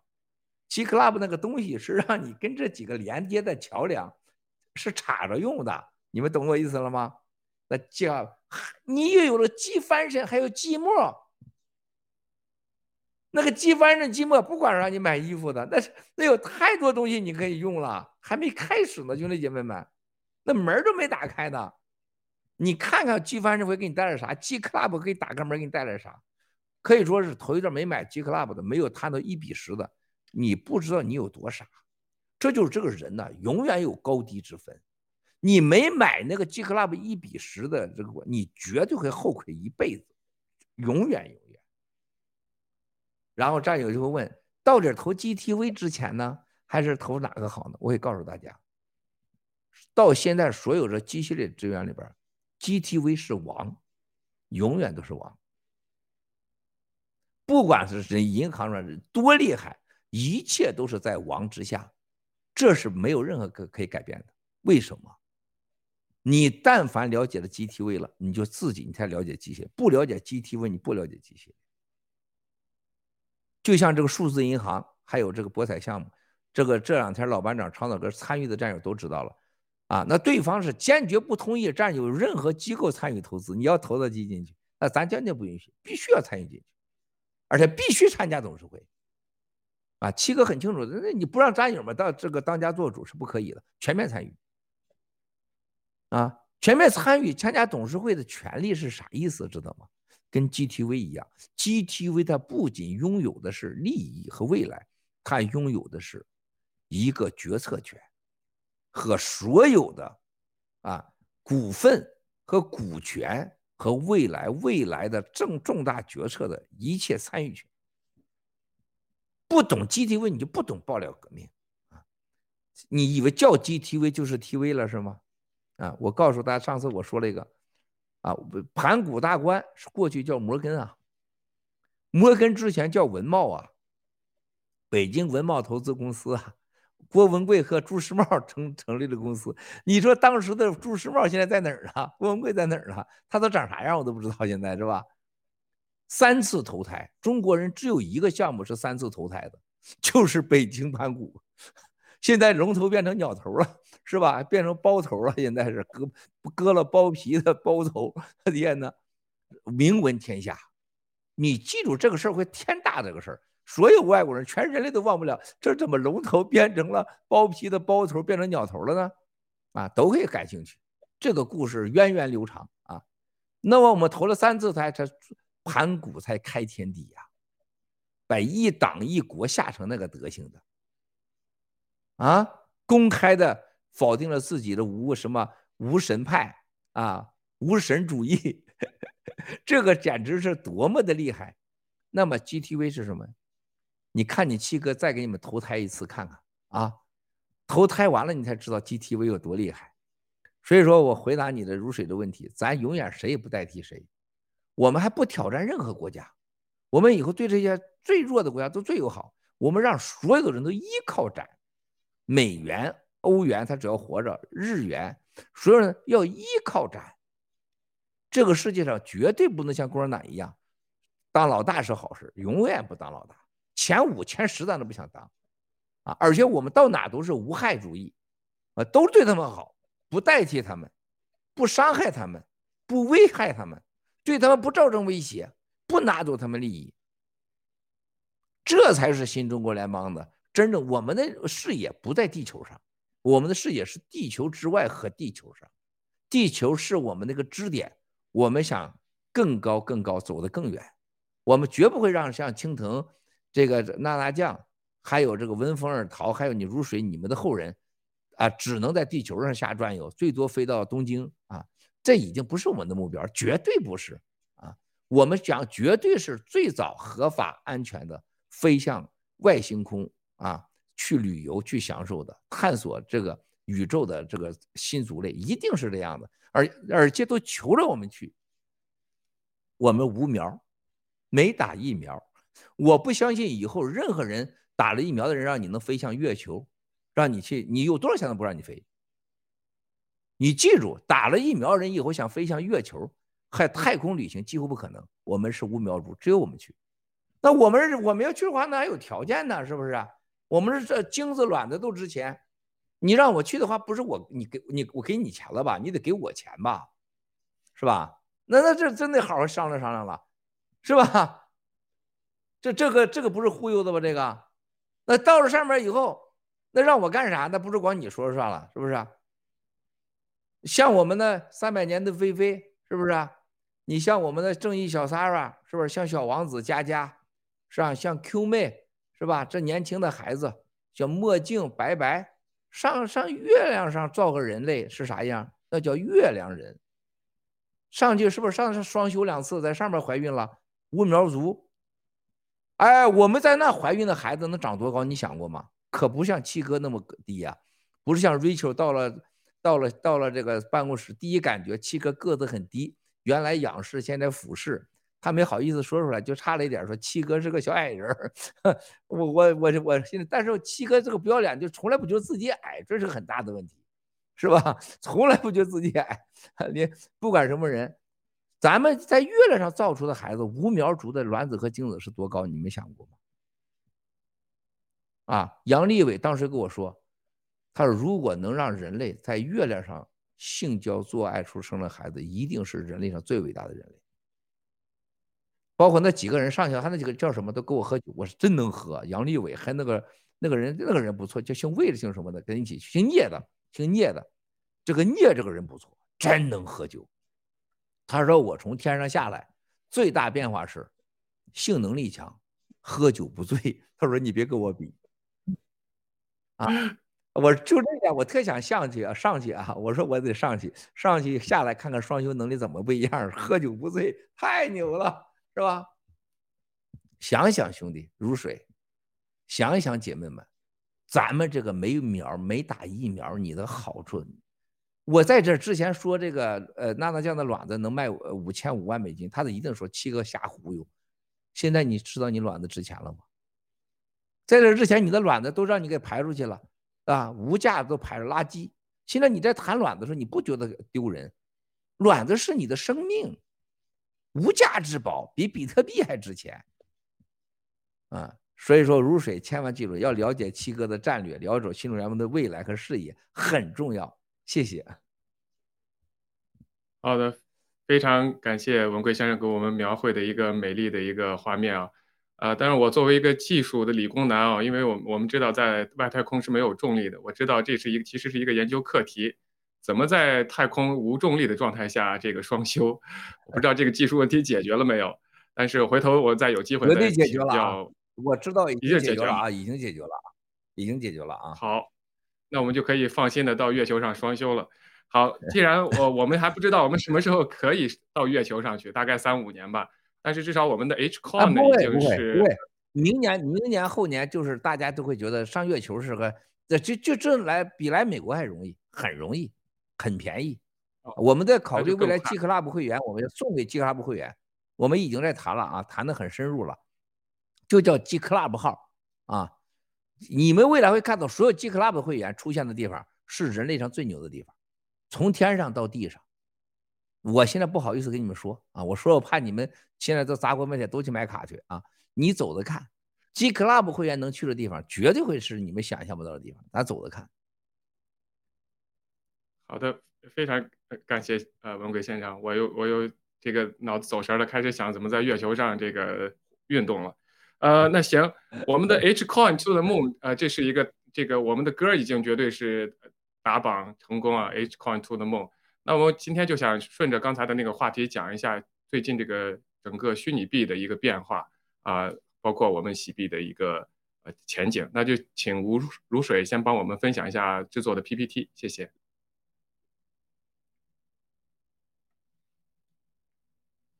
没有声音，导播麻烦切一下画面。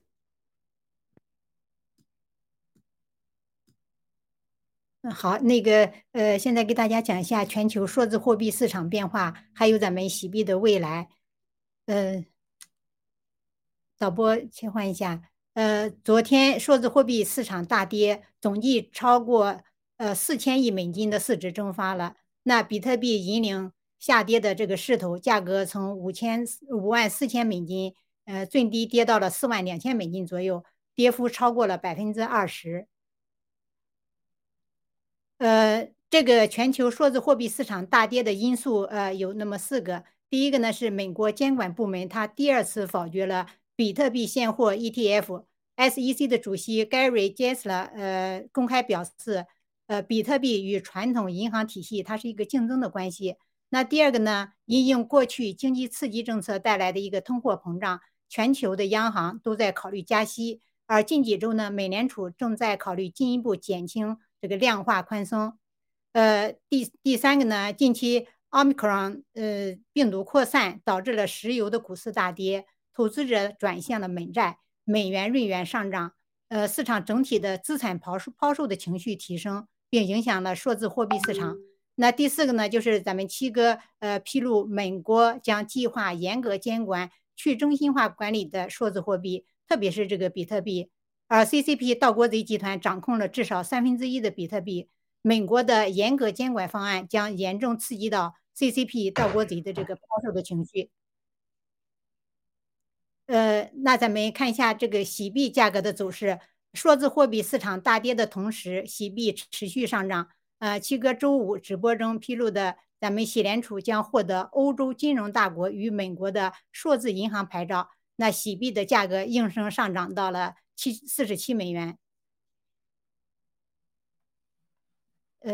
下一页，这个美联储数字货币银行牌照的一个深层次的含义。那第一个呢，它直接打通了这个美联储数字货币系统与传统法币系统的一个链接。打破中共的阻挠，投资者的法币财富可以无障碍的进入喜联储。那第二个呢，喜联储数字货币银行可以在各个地方设立分支机构，代理喜联储的这个 KYC， 解决 KYC 的应有状态，商户和个人就更容易获得喜联储的数字货币服务。第三呢，喜联储旗下的数字银行能够提供抵押贷款、金融衍生交易等这些服务，战友们可以通过抵押喜币来获取现金流。第四呢，为 HPay 的推广应用提供更便捷的服务，有利于喜币和喜本源应用生态的一个建设，也为全球各地战友推广 HPay 创造一些条件。第五，喜联储的数字货币银行的合法地位，将为咱们新中国联邦被各主要国家进行政治合作与法律的承认打下经济基础。第六呢，对喜币价格形成一个强烈的支撑。谢谢。好的，感谢如水的分享。那个看来七哥是暂时离开了一下，那我想先问我们的嘉宾吧，因为这个最近的这个比特币的确是整个的虚拟货币市场呢，就是变化非常巨大，也是从6万多降到了4万多。刚才文坤先生也有提到，我不知道文空不是文空啊，不好意思，那个文风而动，你有没有就是最近这个在我们的喜币上再继续追加呀，还是说是你有其他的一些看到整个市场的变化，你有什么样的一个看法？谢谢。我追加是肯定有的了，但是呢，就是在开市的那一天我就进场要买了，但是呢，就是因为那个系统进不去，很多战友可能都有这个问题，就急着在往里冲。等我冲进去的时候，已经是好像是第一笔已经是6块多了，但是我马上也买了。但是呢，实际上很多战友呢不是被阻挠在这个买币的这个环节，很多战友是阻挠在被往里汇款的这个环节，特别是墙内的战友，他汇不进款。就是最近这段时间，因为我是作为新西兰农场的 CEO 啊，我每天要接触无数个那个墙内包括墙外的战友，所有最突出的问题就是往里汇款汇不进去。所以呢我就是在我看来呢，如果这个 HPay 有了，那这个银行真的我们已经是千万只草泥马在那儿奔腾，已经被这些银行害得很苦很苦。我想每一个战如水啊什么这些都是深有体会的啊，就是这个切肤之痛。所以呢，如果这个 HPay 打通了以后，基本上我们就是说可以跟这个银行说拜拜了。我们基本上那这个简直就是对我们来讲，简直就是一个怎么讲呢？就是一个最大的一个半小时，就这些传统银行就踢开了。我就先分享到这儿。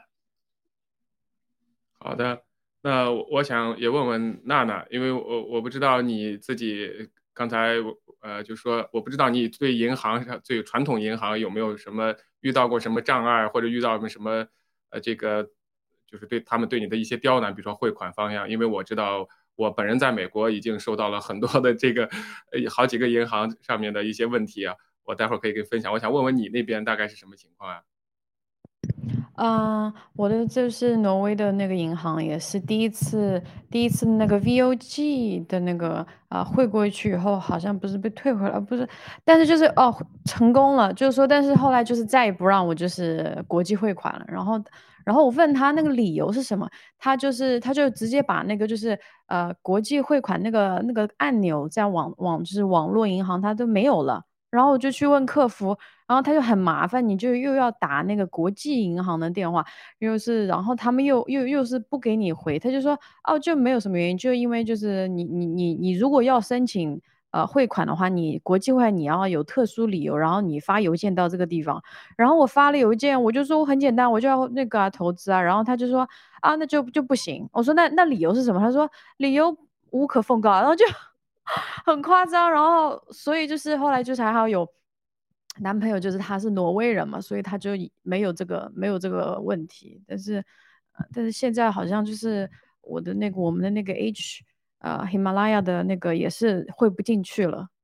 就是说，就转到他们就钱又退回来，然后就说是中转行在纽约的中转行不接收汇到，就不同意汇到喜马拉雅所以就退回来。所以这是我遇到的，然后就觉得，哎呀，这感觉就是力量太小了，就真的就他们耍流氓的感觉，银行，然后你也没办法，那你知道那个美国，你刚提到一个美国的中转行，你知道是美国的哪一家中转行吗？好像因为是我男朋友讲的，跟他那个客服嘛，好像是叫纽约银行，我不知道是不是他，是吗？还是？应该有这个银行，但是不是一个什么大银行，应该是，哦 ，OK。对，如水呢？你的 experience 是什么样子？你大概有什么样的一些遭遇？刚才那个闻风而逃。对，我这边对，就是我这边其实知道更多战友的这个就是汇款困难问题。当然，我的账户也是出现这种问题，汇款的时候，他就是不给你汇走，或者是无缘无故的就给你卡住了，甚至给你封住了。你问他理由，他就说没有理由。然后你说我可以去申诉吗？他说不可以，就这样直接给卡住。好的，文贵先生回来了。对，我这中间接电话啊，你说，青藤。对，我们刚才分享了一下，就是最近的这个整个的虚拟币市场的一些变化啊，我包括这个我们刚才也大概分享了一下，在海外的这个银行方面对我们的一些这个整个的一些控制吧。我以前只以为中共这限制老百姓汇款朝海外汇款有5万的限额，现在包括在西方这些国家，我们做汇款，很多的人账户被封、被退款、甚至是没有理由的，就是直接就不给你汇了，就是自己的钱动不了。就是我们刚才也分享了一下每个人大概的一些这样的一个经历。那我就想请您讲一讲最近对这个整个虚拟币市场变化的一个分析吧，谢谢。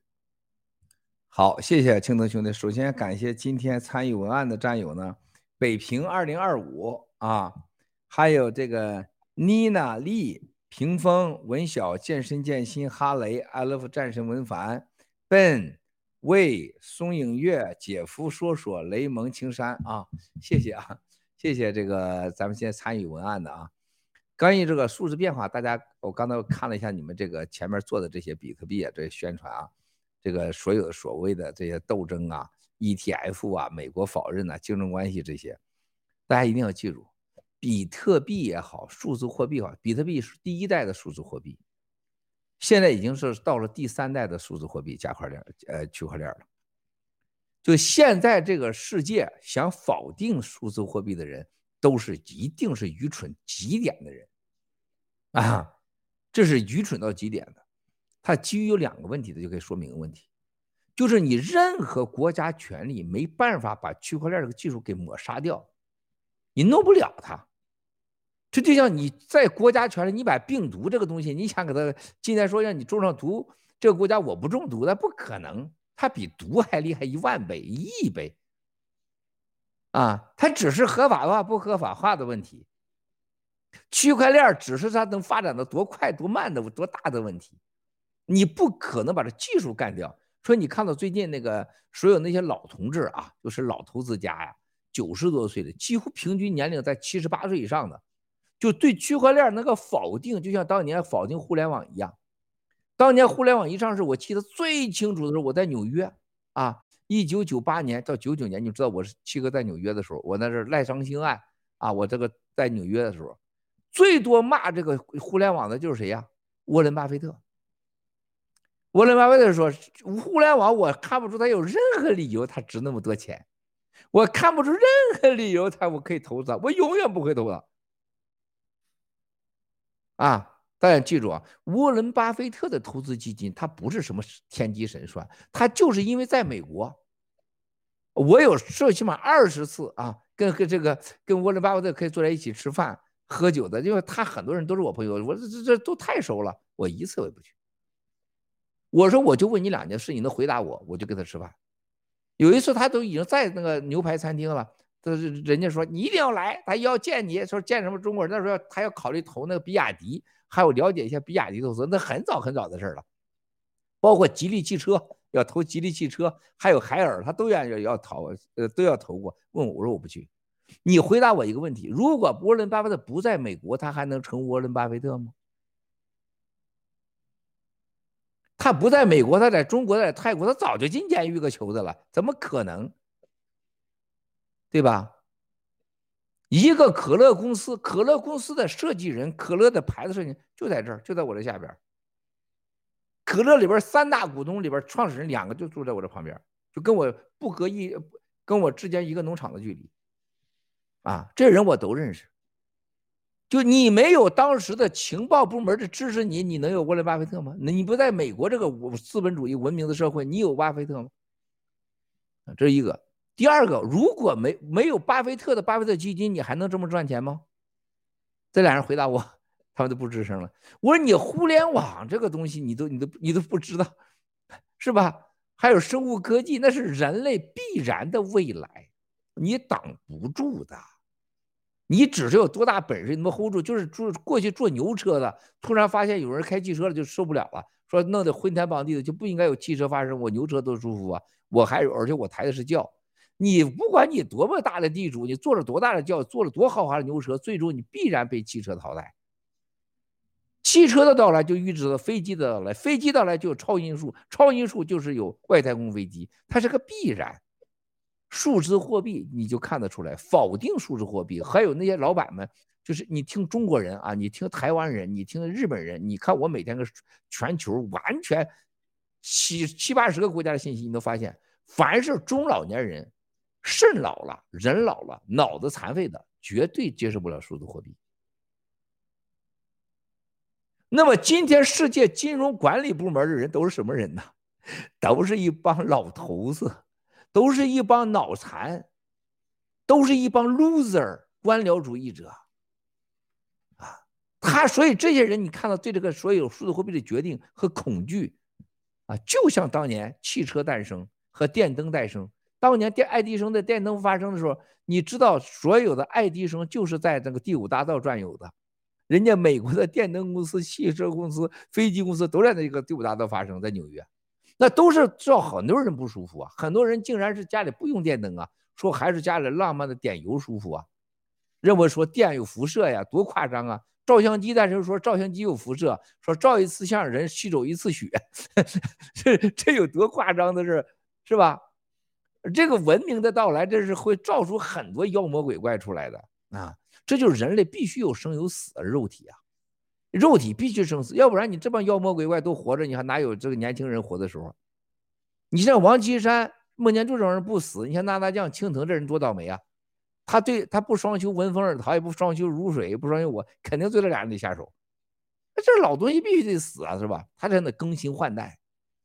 数字货币是人类的金融、精神、智慧、事业、技术的更新换代的不可逾越的。而且是人类最伟大的一个区块链技术，不是光货币啊，区块链技术所有的加密信息都是区块链，厉害了去了啊！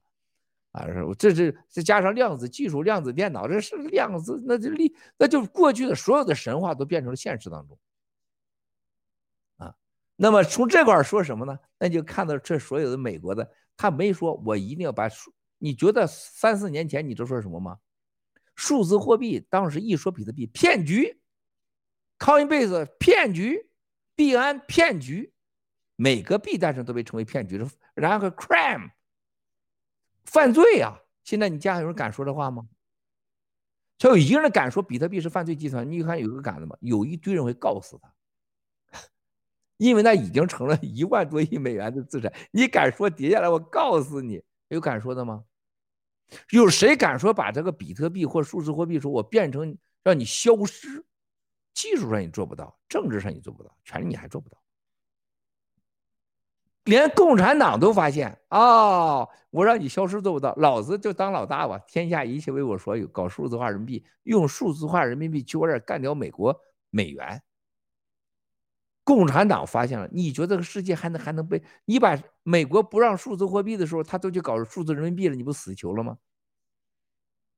但这种挣扎、这种较量、这种愚昧无知的最后一番番的较量，最后就是优胜劣汰，而不是共产党的事啊，是优汰啊劣胜，是吧？王岐山到那儿去了，是吧？那完全不行的，靠手来，是吧？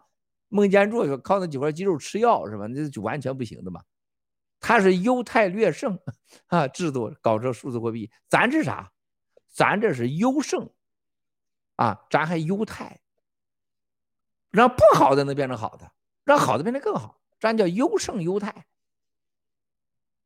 咱这个系统就是让你来者都是赢家。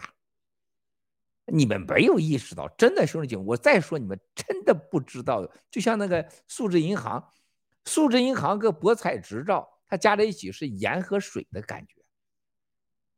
那个执照给一般人给青铜用，青铜也就是收点份子呗，对不对？你给这个纳达酱也就是弄点换点爱马仕包回去玩玩去。你给如水可能给他弄成个事儿出来。文风二桃估计变成战争武器，它到不同人手里，它有不同的一个用途。但到我新中国联邦这儿来，我们的新中国联邦就把它变成了一种那是超级经济啊，那叫超级经济区块链，是吧？干的是啥？干的就是你还 ETF， 我用你个屁 ETF 用我还差不多吧？新中国联邦走到哪，就像爆料革命，你看这些天每天就昨天我直播完前天。所有这些电视台都发信息找我们律师，我们要采访麦克斯郭关于这个比特币的事啊，如何。很多人发现你把比特币给干趴下了，我从来不接受采访。你觉得2017年我说我不接受任何采访 ，CNN 多少次采访我就不接受他采访。我要指望着 CNN 呐、什么华尔街日报高温爆料革命，我们死了完了，我被他们找双休死了都，谁也不指望。那这个我们区块链更重要的，你千万别觉得他们怎么着，就像某个国家要跟我们数字银行一样，我说你可以不给我，我一定保证你不给我的代价是你承受不起的，我就让你的敌人给我，啊，你可以不给我，我绝对让你的国家，你的对面那个敌人国批给我，你会什么感觉？因为我的成长强大是谁也挡不住的。只是跟谁一起强大。我们战友现在这些人才几个人呢？加一起啊，在外面的也就是几千万人吧。你到全世界，就我们战友是极少的无苗族、有币族、有币股东族、铸币权族、媒体股东，是吧？克拉布会员、翻身品牌股权拥有人。你说我们这战友走到哪儿去得怎么走啊？人家说横着走，我们的横着，我们得飞着走啊。这个不是战友们，你们想一想，你对面那个人他拥有这些东西，你不尊重他，你是不可能的。除了你羡慕妒忌恨之外，你不尊重这个人是不可能的。你像爱马仕的包，就像女孩要买，我可以告诉大家。未来G Club 会员，你们所有再买G Club所有爱马仕的东西，100%我给你保证，永远不用排队。我先说到这儿，咱走着看，是吧？买代利都是战友们，随便你穿的是买代利的衣裳，你随便到工厂去说，我今天文风尔陶，我要做个文风尔陶的牌子，100%给你做一个出来，我就买代利给你生产。你告诉我中国人历史上有一个吗？啊，这就是数字货币的厉害。它是金融系统的厉害啊，这就是我们今天要说的。你看到这个，现在美国、欧洲在搞这，这是真的新中国联邦早诞生2年，咱就成了靶子了；晚诞生2年，根本不可能有咱机会。人家是光的速度在发展，咱怎么可能跟得上？你再能也不可能。如果没有让币安犯下错，没有做 KYC， 币安犯下的罪和原罪，他一定被清掉了。他跟币没关系，是他的原罪。还赵长鹏被共产党追杀和利用，党内政治斗争，作为王岐山的代言人和给共产党提供了 KYC 的人被杀被抓的结局，他是绝对承受不起的。币安被灭了，最好的例子，比特币一定被灭掉，还会涨，涨完还会跌，最后被灭掉，一定的。一个去中心化的货币，一个中心化的货币的2个最坏的例子都在我们前面。包括狗币，狗币在哪交易？狗币在币安交易，在很多交易交易。现在狗币你觉得还有狗吗？是吧？它没有主权，它控制不了。它有支付系统吗？还有兑换系统吗？都没有，你怎么活得了？一个人，你说你一个残疾人没胳膊没腿的，你怎么可能活得了？所以说今天看到这些你这个数字货币的时候，在今年的年底的就12月份到明年5月份会暴跌啊，跌到你无法想象，就像互联网一样，突然间美国几万家互联网企业最后只剩下了3-5家，只剩下3-5家，谷歌大到什么程度？你看见了 Facebook， 我们就是那数字货币界的谷歌，一定是这结局的啊！所以你会非常惊讶的看到人类在灾难、疫苗灾难、经济灾难、所有的灾难突然诞生了新的货币金融系统的同时，诞生了一个无国家主权界限的、超过国家主权的一个人类上最高盛的群体，无苗啊，完全没有任何战争，没有任何杀害，没有任何流血，却受世人绝对尊重，无数人愿加入到这个国家的，叫新中国联邦啊，这就是我们的城邦。谢谢。好，非常感谢文贵先生啊，因为我们一直在谈洗币，因为我还是我坚持我以前的，就是说洗币真的是一个改变人类改变整个就世界的一个工具吧，金融工具，或者是整个的一个，因为我觉得就是在过去人类的历史上，其实自从有了这个 central bank 以后，对人类的整个的其实有点 use， 就是我们人其实其实借了明天的钱花，整个的货币超发，整个的这个全球经济能够这种周而复始的这种通胀，然后通缩，然后再有经济大萧条，其实都是人为的一种造成的一个结果。我觉得洗币在这个时候出来就是一个改变历史，能够真正就是又有黄金的绑定，我觉得它的稳定性和它的持续性，未来的价值真的是不可限量的那我想请我们的嘉宾聊一聊大家对洗币这个价值的一个认识文峰，请。那个洗币当然肯定是最好的，但是刚才我听完这个文贵先生对我们这个整个洗币还有洗币所处的这个整个系统的这个描述，在我看来，实际上整个这是一个创造了，就是文贵先生设计了整个一个生态圈了，就等于是一个生态圈，洗币只是在这个生态圈中的一个因素，就大概相当于就是一个流通的血液一样。所以呢，这里头有支付系统，有以后的我们的这个 G-Mall、G-Fashion， 还有 G-Club， 实际上就是一个身份认证的一个系统。所以所有的这些就是 combine together， 我们叫就是结合在一起，才能形成这个就是我们新中国这个力量的强大。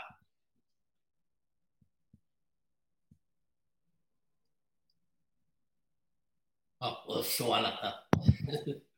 好的，谢谢娜娜。突然完了。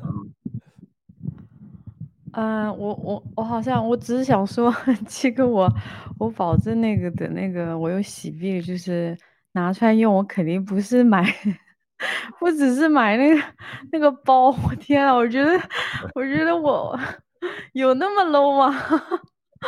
我一定会做些有意义的事。对，一定会跟你开玩笑，你一定会的，否则的话，你跟我同框同心是不可能的，我相信你啊，请。如水。好的，那个就是前面问题的时候，七哥还说过，我那个不做老大，我觉得不做老大，超级经济区块链这个概念是非常重要的。那么说到这个数字货币，真的是一个趋势，是大势所趋。尤其是咱们洗币，咱们的中心化管理，还有去中心化的技术，加密技术，咱们的这个黄金锚定支付系统、兑换系统，咱们一系列商业活动的这个支撑，就像七哥说的，我们的强大是挡不住的。所以其实就像目前出现的这个数字货币市场的一个大幅度震荡，也真的是没有什么可以意外的。刚才看的这个就是比特币的这个大幅下跌，然后还有咱们洗币这1个来月的这个涨幅啊，就是我想到一句话来形容他们，可以真的是那就那种叫那句话叫飞流直下3000尺，然后咱们的喜币这一个来一个，真的是扶摇直上9万里。那个另外说到这个币呢，是因为我想到前2天那个七哥在说的一个那个躺平币，那我就正好也再问一下七哥，这个躺平币是不是基于这个区块链的公链，大家可以那个快速的把资金集中起来，因为咱们现在喜币做 KYC 是非常困难的，然后钱也是非常难汇进来的。那关于这个躺平币，就是它跟比特币有什么区别？像比特币是肯定要消失的，我们怎么来规避就是像比特币的那种问题？谢谢七哥。谢谢如水啊，这个躺平币是肯定是公链啊，这是你说对了。然后呢，让很多人得到呢，就是完全是不经过任何人工的审核的。但是到最后你兑现的时候呢，它必须要经过就兑现平台 KYC 啊，它是肯定的。但是呢，你得到这个币啊，未来比如说盖特加入盖特，你认证微了，比如说啊躺平币，那就可能你的根据你的关注者，你就一下子看到啊我有这个币了，这给你的啊。比如说今天参加大直播这节目的，我们都会有标准的啊。今天是同框同心的，后边的 Q 妹现在是总导演了，村长已经退休去搞别的大事去了，是吧？然后他以为他偷懒去了，但是 Q 妹总导演这个职务，今天可能就是会得到多少币啊？他先生在旁边，副导演得多少币？墨镜作为总的电脑工程师多少币？小白副工程师得多少币？他儿子作为旁边的观众闹登币这个多少币？咱都有标准的，自然而然就到你账号去了。就是而且完全是人不会叫什么经过联盟委员会，就是所有的东西都给你定下标准。比如说躺平。我怎么知道你躺平了？我怎么能证明你？你怎么能证明你躺平了？你是湖南的，我咋能证明你不是这个孙瑶啊？我咋知道你不是冠军刘成杰呢？那孙瑶、刘成杰冠军，人家也躺平，你不给人家币吗？是吧？话又说过来了，这些都有标准的。因为你只要上去这个电脑，你只要用手机，你做了以下的行动，就等同躺平。多少时间内你推一个信息，多长时间内你用了一次盖特，多长时间内你发了个信息，这就是你的时间分配。就像现在工程师，我们99%的工程师都是远程操作，都没见过面，这不很多事情都发生了吗？因为现在电脑和区块链技术可以确定你的行为一切是真是假。也有工程师不老实，就是谎报几个小时。现在有的人报几个小时都装着看不见，但是你再报几十个小时，财务上就定你为诈骗了。那躺平币如何确定躺平和躺平的价值和标准就未来这就是新中国联邦那个雏形，不用任何腐败去管去，还要把老婆孩子送进去给他双休那个官，不用的。你的工作能力和结果和时间就决定了你的层次和级别和获得币的数量。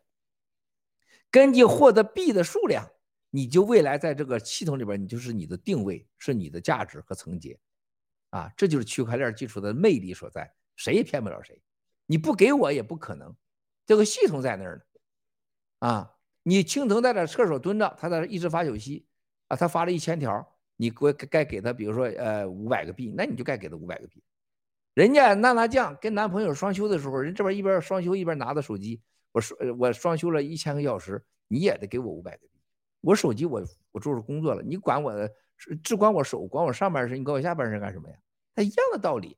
这种按照劳动结果时间区块链给你做出来的东西，这叫躺平币。关键那我怎么兑现呢？第一天我就告诉你，躺平币就会让你第一天你就可以买面包买油。我告诉所有的工程队的人，第一天你就要能买面包买油，我能吃饭，我能有油价。当然能买鸡翻身了，当然能买鸡 club 了，是吧？这个躺平币它不是空间币，它不是虚幻币，它是真正的，它是可兑换的，就是法币，所有的功能都有，马上可用它有级别的。比如说闻风而动，我账上有500个币，那你买面包买油的可能只让你使用50个币每一次，你不能一下都弄完，然后接着你再接着用，每一次用。啊，如水州我有500个币，那如水州我这块多了5万个币，那你就可以用500个币一次。啊，这种规则让大家我拿到币，我躺平的结果，下1分钟我就有面包吃，我就有油加。啊，例如这样，我可以买鸡翻身。啊，你还能干啥？你人活着，你不就是睡觉、吃饭、驱车加油、买点衣服穿，你还能干啥？双休费你可以跟对方商量，是吧？你愿意给那是你给的事儿，也是单点对点支付。啊，这个叫躺平币。啊，这躺平币的厉害，那七哥现在可真不能告诉你们，告诉完你们绝对睡不着，1星期睡不着啊。七哥在干的每天的事情啊，我昨天晚上到现在睡了，大家看到我睡没有超过4个小时吧，是吧？我通多少次电话？静静的通电话、视频。啊，我直播是最累的，直播是真用气用神。我开会我也很会开会，中间各国需要翻译，是吧？然后呢，我希望他翻译完，然后同时几个会啊。但是这直播是最用气用神的，全身心啊。在我这除了在双休有这种感觉，没有这种感觉了，全身心投入的啊。那躺平币这个都是七哥创出来的，每时每刻都会感动你啊，彻底改变。共产党只要躺平币出来，共产党就知道自己的棺材板该钉上钉了啊，该钉钉了，盖棺而论了就。谢谢。好，谢谢七哥。说要讲到七哥这个跟我们大直播是全身心的，这一点我真是深有体会。因为上一次大直播都已经5个多小时了吧，七哥已经开始吃上了，我就说错一个字儿，七哥马上叫停，马上更正我。所以我知道七哥1分钟都没有离开大直播，他的每一个字每一句话他都听在心里，然后每一次反应都会告诉我们，及时的给我们最准确的消息和最真实的一些分享。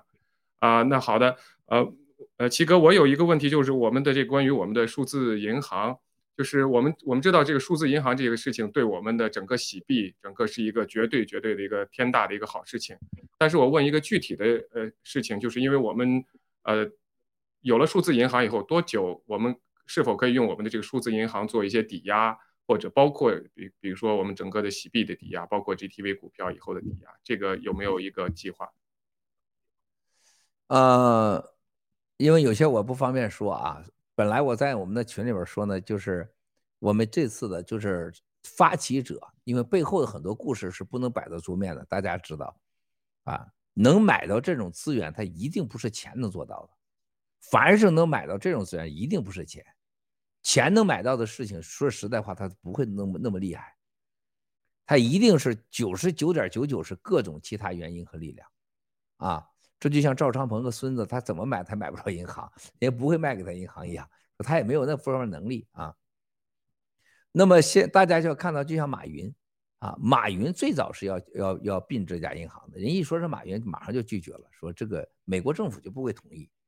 它是一个传统银行所有的牌照啊，就除了贷款还等待批准之外，那么他这家银行呢，未来在各战友投资完以后，在很多地方都可以开分行的啊，它很多业务。就是传统银行、数字银行业务，它都能做，不是所有的传统银行都能做数字银行业务的，几乎是99.99%的传统银行都不允许做数字银行业务。那么它解决我们这儿有什么问题？就刚才你说汇款难啊，支付难。七哥在几年前就说过，未来的人类最重要的挣钱啊，不是最难的，花钱是最难。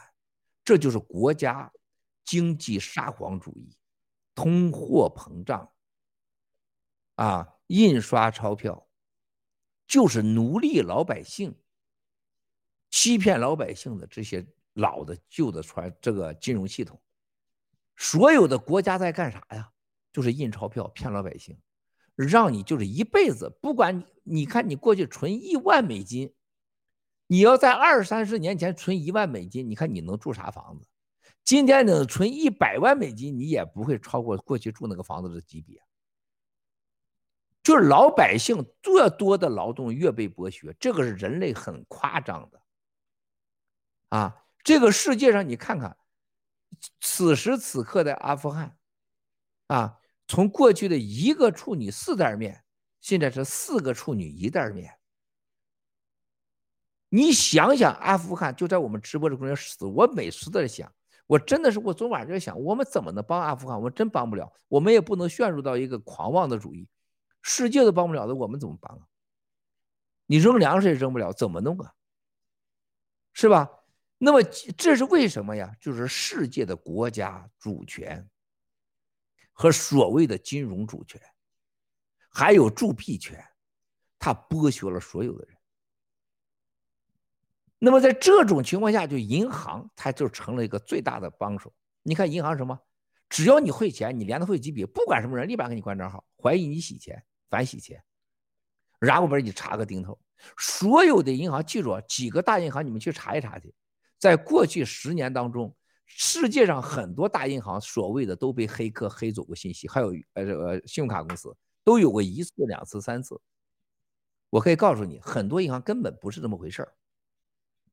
很多银行故意找黑客来黑他，然后他宣布，你看我这个被人黑了，我信息泄露了，泄露以后呢，我不负责任，我交给法庭了，这属于所谓的非犯罪，没人犯罪，无犯罪主角的罪，他卸责了。实际上银行把你的信息压根就卖给这些互联网，卖给那些需要的那些犯罪分子。所以现在银行所有的全人类的银行，911之后，911之前完全变了个天。银行现在比政府、比警察都严，太王八蛋了。这个数字银行，咱们这银行未来一定制定的规则啊，在各国接受的情况下，绝不能把银行变成恐怖经济主义的帮凶。这是核心中的核心。所以占有未来，首先支付、存钱、信息安全、保密，更重要的事情抵押啊，因为他现在抵押牌照还没有下来，他这个抵押不一定在这个银行啊。特别想投资银行股权的人，你真的别想着投资股票拿走，那你就别投这个钱，千万别投。你没有这个愿意投，现在已经里边要求是10年封锁期，10年以后你10年内不能卖，10年内你卖的话，你要这个咱们这个整个51%的机构投资者有权利优先买走。那么你怎么办呢？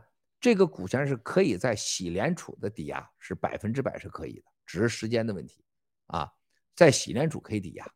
还有一个，你这个股权你可以转让，比如说到时候我10年内我不卖，你不卖给别人，你卖给咱内部人，一定会有人买，咱内部优先买是可以的啊，这是最重要的。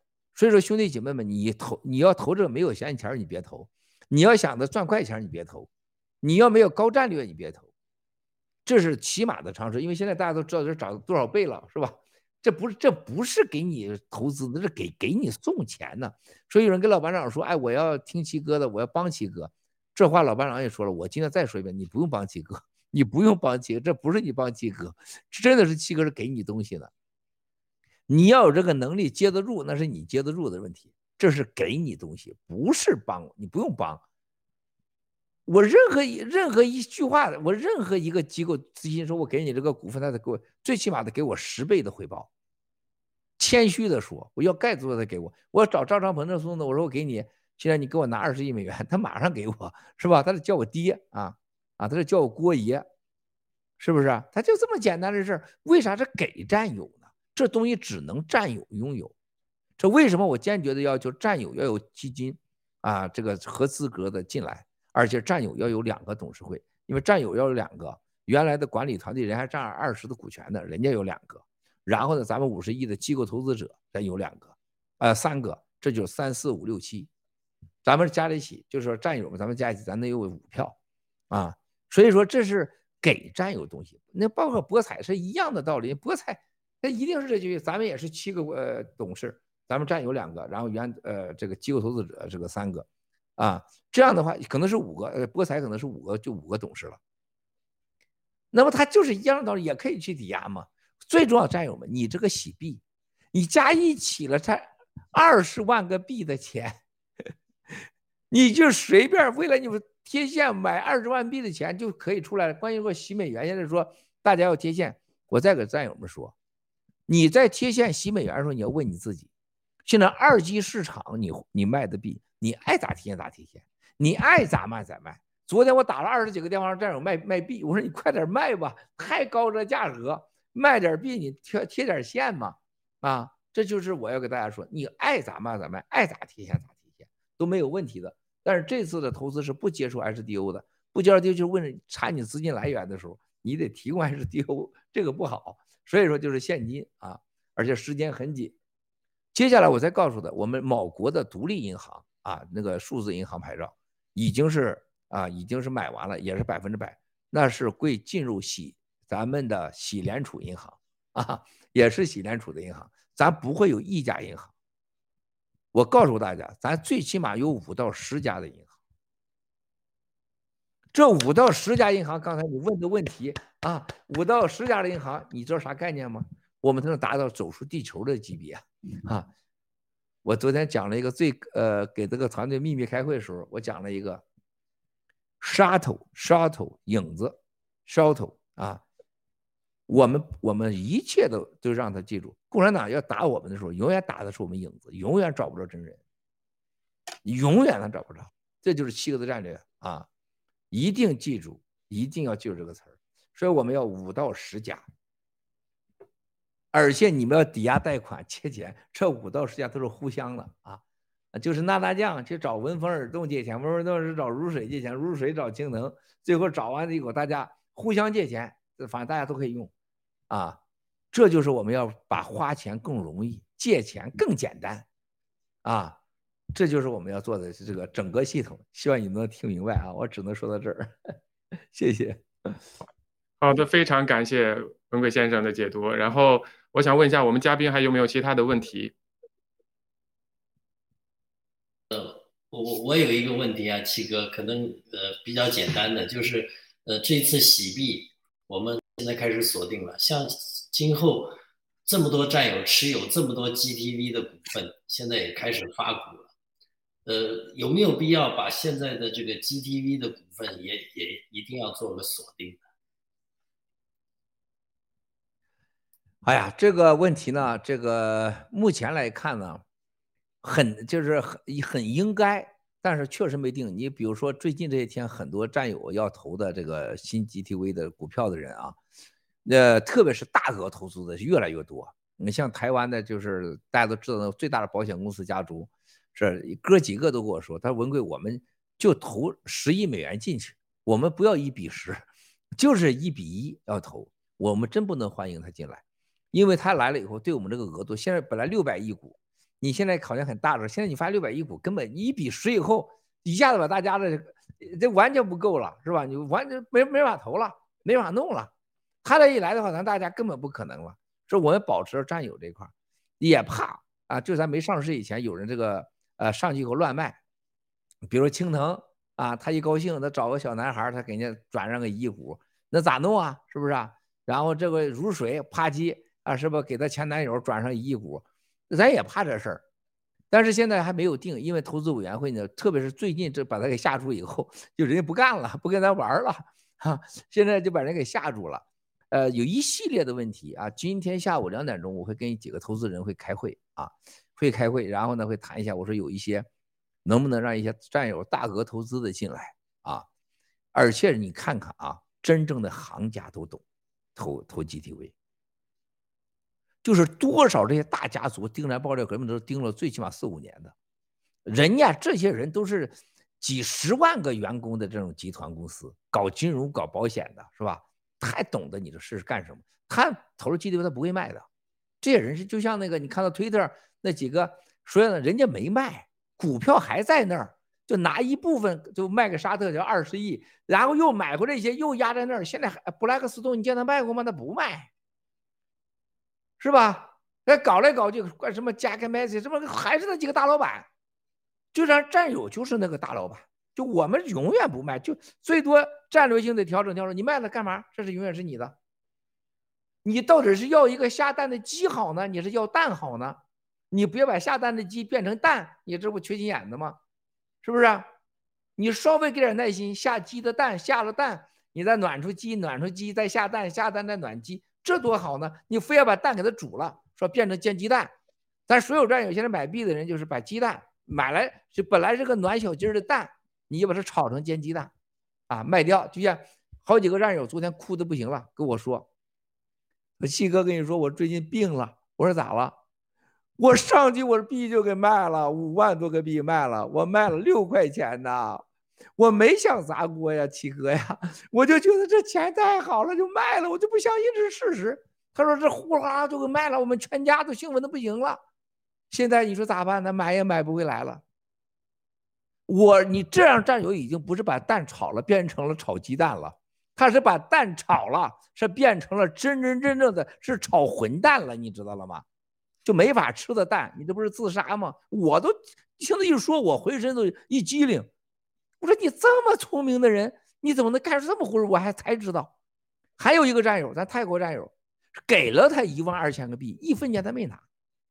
你知道他多少钱卖的吗？1块7毛钱卖的。我说真的，你就是个穷鬼的命啊！这就是穷鬼的命，一个没留，全卖光。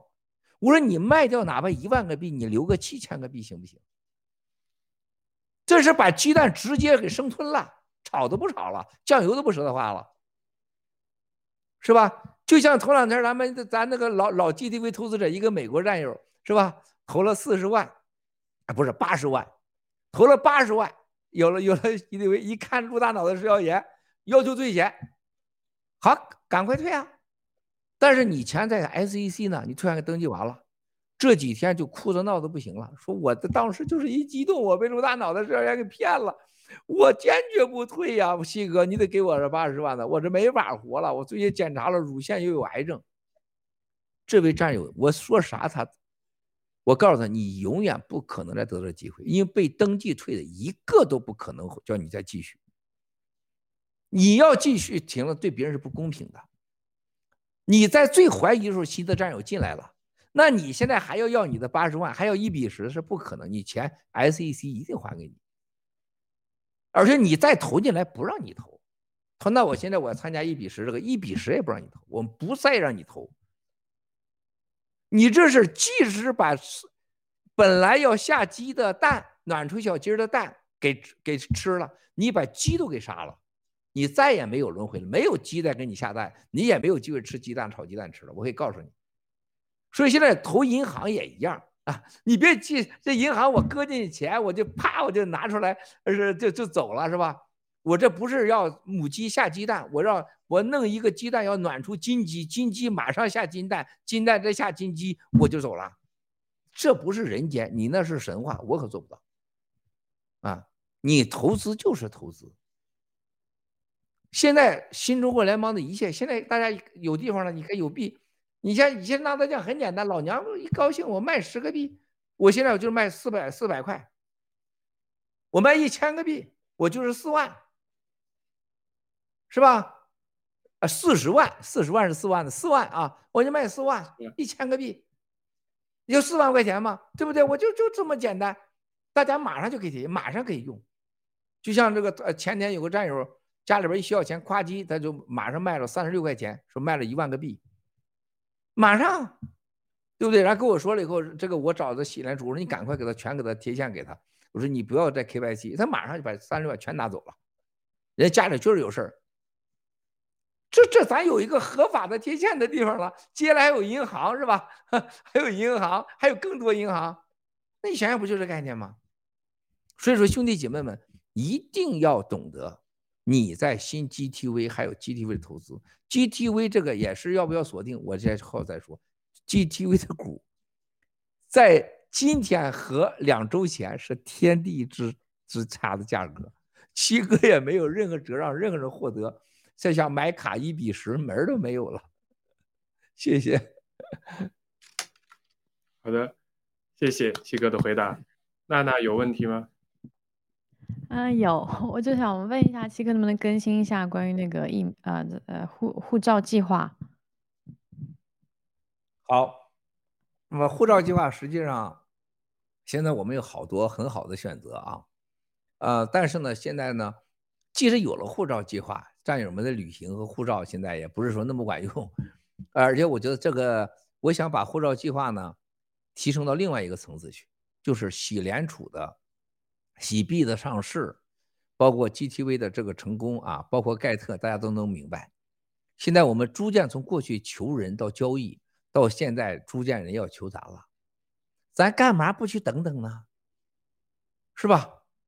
你想想，我们越接近这几个上市的期间，这些国家要找我们，你觉得我们拿个加勒比海的护照好呢，还是拿个希腊的欧洲的护照好呢？或者说你拿个欧联盟的护照好呢？甚至我们可以拿一个美国所谓的一个给政治群体的一个特殊护照好呢？是吧？当然要想到大家不仅要免签，而且我觉得更安全，甚至我们直接就要新中国联邦护照所以说我们千万要有点耐心。现在要拿护照是分分钟都可以做到的，从第三国护照便宜的拿到。但是记住，现在拿到了第三国护照以后，我们对某些战友是管用的，但是我们长期那不是我们的，一定会放弃掉我们绝不想去因为这个拿护照让新中国联邦降格，这不能降格。所以很多人战友们，你们要记住，你们想拿第三国护照的，直接跟这个法治基金联盟委员会联系，可想办法帮你拿到加勒比海的护照而且一定是比公开价钱便宜，而且也都在100多个国家免签，没有任何问题的可以用。那严格讲，那不叫这个联邦护照你们只要登记，就尽可能帮你们拿到。但是新中国联邦护照，我希望大家再多点耐心，让我们的整个上世界展示了我们的实力，展示我们的肌肉之后，我们要拿到一个1级国家的护照，或者直接联邦护照，好吧？谢谢，那大家。好的，谢谢七哥。谢谢七哥。如水。好的，那个我想问七哥一个关于那个 H 派的问题，现在美加日这一块一直还不能做 KYC， 那么美加日的战友他们非常关心这个推广这个 H 派什么时候能开始正式的操作起来？怎么样操作会比较好？谢谢。所有的这个咱们现在美加日的战友大家一定要明白，我有些话在直播中不能说，你们一定要恰恰的美加日不能做 KYC 这个机会，你才更有价值。特别是我们中国人，你更要懂得使用你是中国人的身份。我话不能说多了吧，你们一定要想办法 KYC 这个时候就像那个不打疫苗一样，你越是早了你越值钱，你越方便，你多一天给自己多开大门。而且再一个，战友们千万别以为你自己有了 KYC 的喜币账号，你家里人，你像闻风而动，你媳妇开一个你就不能开一个吗？是吧？你孩子就不能开一个吗？多开一个是一个，又不让你要开户费，又不要钱，对吧？而且 KYC 的资料越来大家越懂越标准化，是吧？从下周起就是马上又整个第2、第3个这个 KYC 的律师事务所、团队、银行又全面开始而且呢，你们能开多少开多少。那么美加日呢，这个很快一定会过的。关于 H 配的问题不存在美加日，我再给大家说。如果你在日本的魔女，现在她有了个 KYC 账号，娜娜酱有 KYC 账号，他俩之间现在就可以交易青藤现在跟一个台湾的任何人都可以交易H 配的第1期不是商业 H 配，是点到点的支付。所有的商业标准支付仅限于 G Function G Club， 到第2步的时候才像在所有的商店、所有的餐厅要扫码消费，完全税务化、地方化，需要当地的政府的牌照来允许的时候，那纯商业那是第2期。第3期就是大家看到扫码，就像微信付小钱包一样，贷款、存款、借款都有了，这是第3步。它一共有7个级别都在开发中。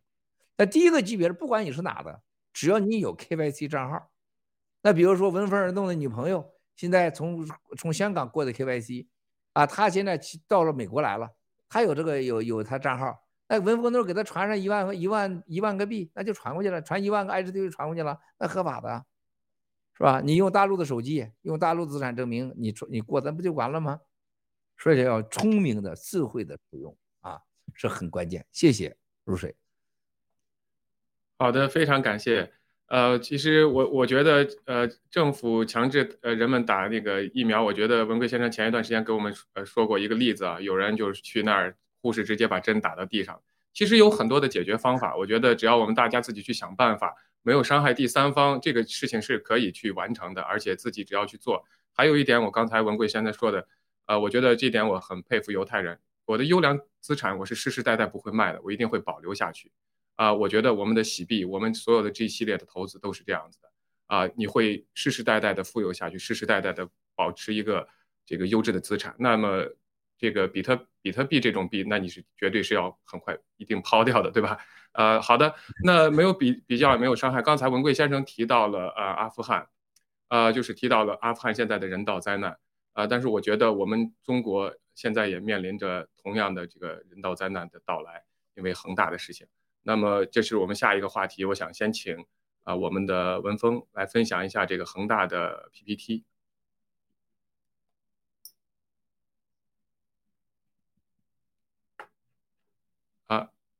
麻烦导播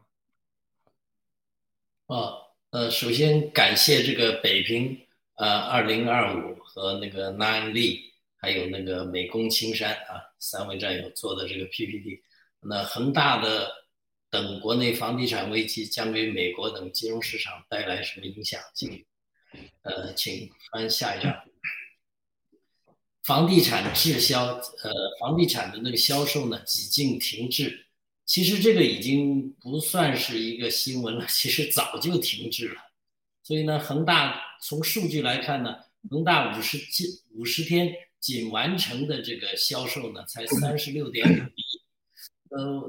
国内房地产市场我还是比较了解的，就这个36.5亿，中间有多大的水分，大家行内应该都清楚的了啊。去年同月这个38天销售额度，1416亿，这都是水分在里头。就是这个就说明了它的销售，就是看它这个水对水的这个比较呢，已经看出它今年的这个最近的这50天的销售已经是基本上是等于0的了，应该说是没有什么销售，好吧？那现在那恒大呢，就是2021年12月3日，恒大在香港联交所发布了无法履行担保责任的公告，那就是怎么讲呢？就等于赖账了。这个言外之意就是说我要赖账了。那请翻下一张。那文贵先生以前都讲过了，就是恒大的债务，实际上这个我在这个澳洲有一些炒股的，还有一些金融界的朋友，包括这些一些外国人都突然有时候来问我了，就说你知道这个 Evergreen 呢 ？Evergreen 什么 Evergreen 这个，我都愣住，因为我从来没有记得这个恒大的英文名字。其实呢，它这个影响已经是很大的了。那预计呢，恒大的这个违约呢，会对这个美国的这个所有就是投入中国房地产市场的这些资金带来一个非常深远的影响，就是它美国的这个债务也会爆雷的，就跟着一起爆雷的。好，请翻下一张。那中国的这个房地产的这个危机啊，它这种就是债务，就是以前文贵先生直播已经说过很多次，就像我们描述过很多次了。它这个钱是怎么来的，怎么从银行来的，大家都非常清楚了。所以呢，现在的这个数据呢，已经显现出来当时的假。就像文贵先生在直播中一开始说的，他以前种的因，现在的果，就是中国100多家房地产在10月份房屋销售的金额大跌39.3%。其实我觉得这个真实的数据应该远远不止这样。好，请下一页。那恒大房地产的危机对中国的影响呢，对社会的影响，这都是不言而喻的。我大概记得有一个数据，就是房地产带动的相关的企业大概是，就是一块钱投入房地产的话，对这个整个社会的这个产业的拉动大概是1:15啊，也可能我记错了。所以呢，从这个数字来看呢，这个整个恒大的危机不光是恒大本身的，它对这个整个社会的这种影响呢，是非常非常深远的。其实最直接的影响就应该是把这个银行拖下水了，所有的这个银行借他钱的这些银行可能都要倒霉了。所以呢，它产生的这个多米诺骨牌效应啊，这个是无法估计的，我估计谁也承担不了的。就是说，就等于一个冰山，一个雪崩要塌了，谁能挡得住？所以呢，这个崩溃是一个必然的，就是说根本是谁也挡不住的。好，下一页。那这个恒大等国内房地产市场地产的这个危机将给美国等金融市场带来什么影响？那就有一个，首先它的直接影响呢，就是恒大集团以及中共国其他房地产企业的违约及破产，将直接导致美国大型机构投资者的巨额亏损甚至破产。那恒大的这个破产应该比这个美国的这个以前的两房的这个2008年的这个所带来的危机呢，我觉得应该是更大的。这个危机应该是不知道大多少倍。那现在呢，投资界预期恒大债务债券100%违约，总额会在这个1100至1558亿美元之间。这个数字呢，我觉得还是很保守的。那间接的影响呢，就是刚才我们所说的这个多米诺骨牌效应，将会波及美国以及全球其他金融市场，引发全球金融危机。中共地产的崩溃将使1000至1500万人失业，全球投往中共国的7万亿美元投资也将颗粒无收。我记得好像文贵先生直播以前说过，好像这个数字应该是9亿美元，我记得是9万亿美元，不是这个7万亿美元。所以那个，文贵先生又忙去了，为我们挣钱去了。所以，在这儿，回来了。好的，感谢我同时都干6件事，我都听着呢，同时干6件事，放心啊，不是5件事啊。文贵先生1分钟都不会离开的，放心吧，你说错一个字都会逮着你的。非常感谢文峰的分享。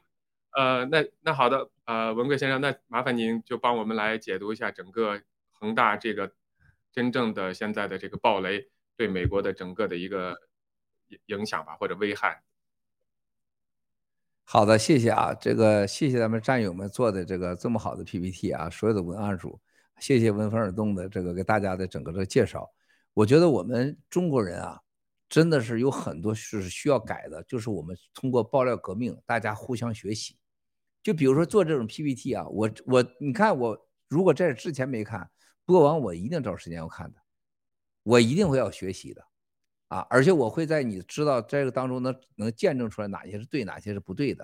比如刚才你说这个，我100%我都会记在脑子里。你现在可以问我，我都给你马上回答你。比如说恒大涉及到中共的整个9万亿的这个外债，美国人的投资这一块这个数额这是准确的。所谓他说是3000个亿，这是扯淡的绝对不止那么简单。光恒大集团在欧洲、在荷兰、在挪威这样的小国家，比利时，就这些国家，所有的所谓相互担保所借的钱，那是巨大的，这是没办法借上在那儿的。你看这个，同时徐家印他的儿子在加州所谓处理自己的房子，和徐家印处理自己的私人飞机、自己的画我看到咱们战友直播，包括咱们很多战友来讲这个问题上，说他处理自己的艺术品是不是就是他很主动很愿意还钱他很认真大家记住，这都是不对的，不是他愿意，他绝对不愿意。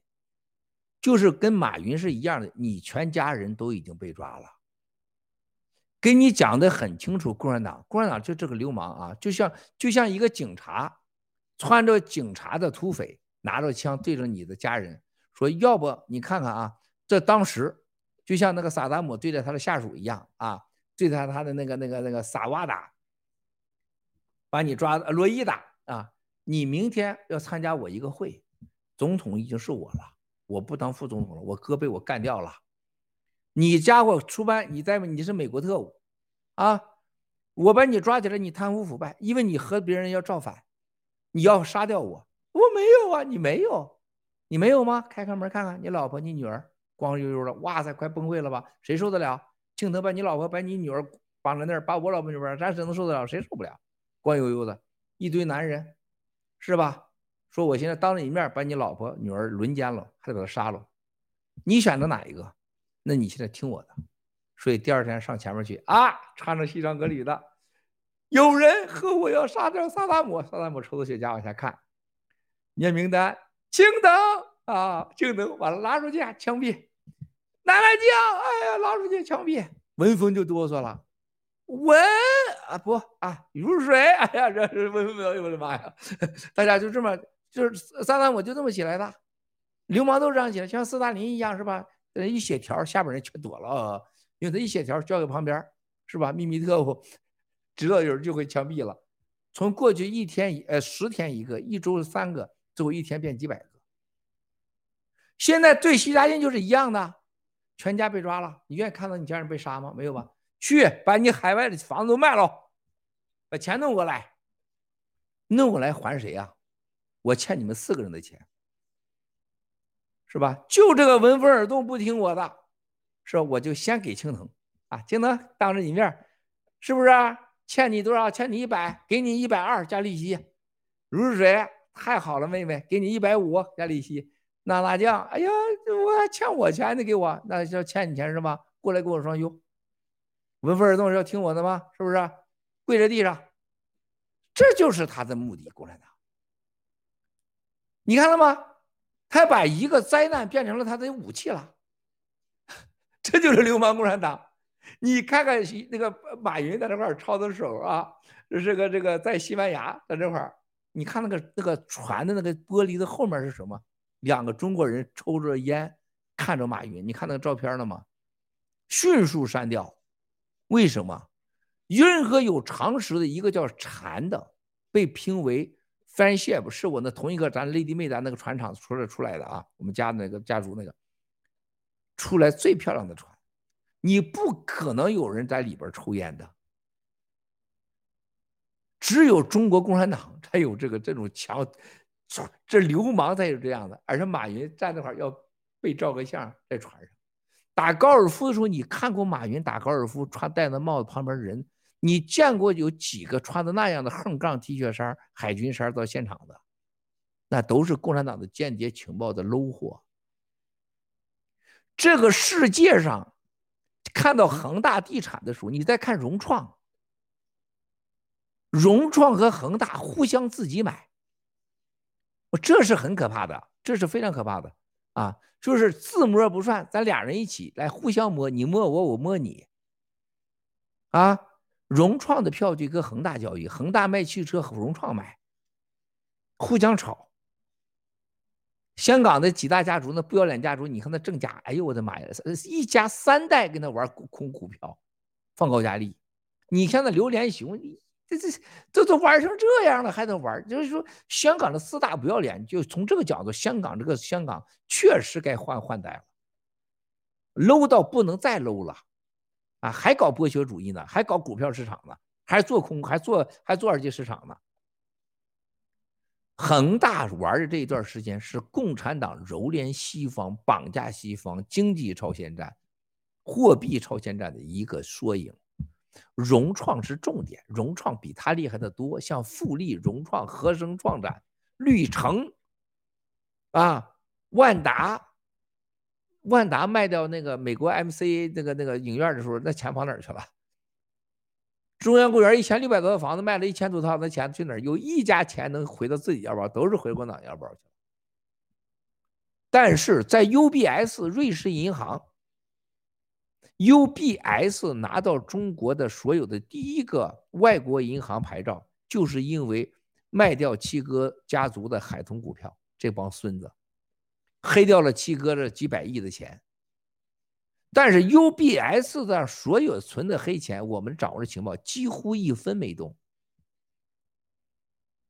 绝对是过10000亿美元的啊！那些黑钱1分都没动，说明啥呀？共产党就是杀富致贫，对待党内还真没动刀子，连江家、连王家，还有什么姚依林家、过去的老常委家、什么张高丽家，钱都没动。你看都没动呢，这海外这几万亿他绝对没动。那动这些人是干嘛了？就让这些人的钱他都跟西方这些人连着呢。说白了，哪有抓嫖娼抓自己老婆女儿抓嫖娼的？你见过当官抓过有一次宣布自己老婆被嫖娼了，自己女儿被嫖娼，你见过吗？你见过芮成钢这个抓起来了，有一个领导夫人被抓起来的吗？你见张高丽讲宇宙无限大，是不是地球一粒沙？你见张高丽的老婆跟谁讲这个宇宙为什么？没有。但是那领导夫人都比领导玩的多，他时间就比他空余，是吧？机会也比他多。领导夫人旁边的警卫员、司机、服务员、厨师不都是男的吗？那方便多了，是吧？什么宇宙无限大，地球那比这荒唐的事多了。七哥亲身经历实在太多，因为我太年轻，在那圈里边我属于儿童级的，真的是这，而且七哥这人长得又那么帅，是吧？又有那么优势，每天面临的都是无数个宇宙无限大，七哥太有感觉了。这故事要跟你们讲起来，那你们就每个人真的是都是全身都把衣服都脱了，你浑身发热受不了的，那故事多了去了。我给你讲个最简单，就现在某个啊领导夫人，现在的政治局的某个夫人，真的人是挺好不错的人，大姐啊，我们就叫称为大姐。有一天喝酒以后，她先生在旁边，文贵啊，不要老喊我大姐大姐的。然后他先生就说：“你看文贵啊，你多大你喊大姐？你大姐的比你大10几岁，老喊大姐是吧？这以后就是我能喊你什么呀？喊首长夫人。这更不要这么喊。然后文贵过来，咱俩喝个酒。轻易不喝酒的是吧 ？Romantic County， 夸倒上。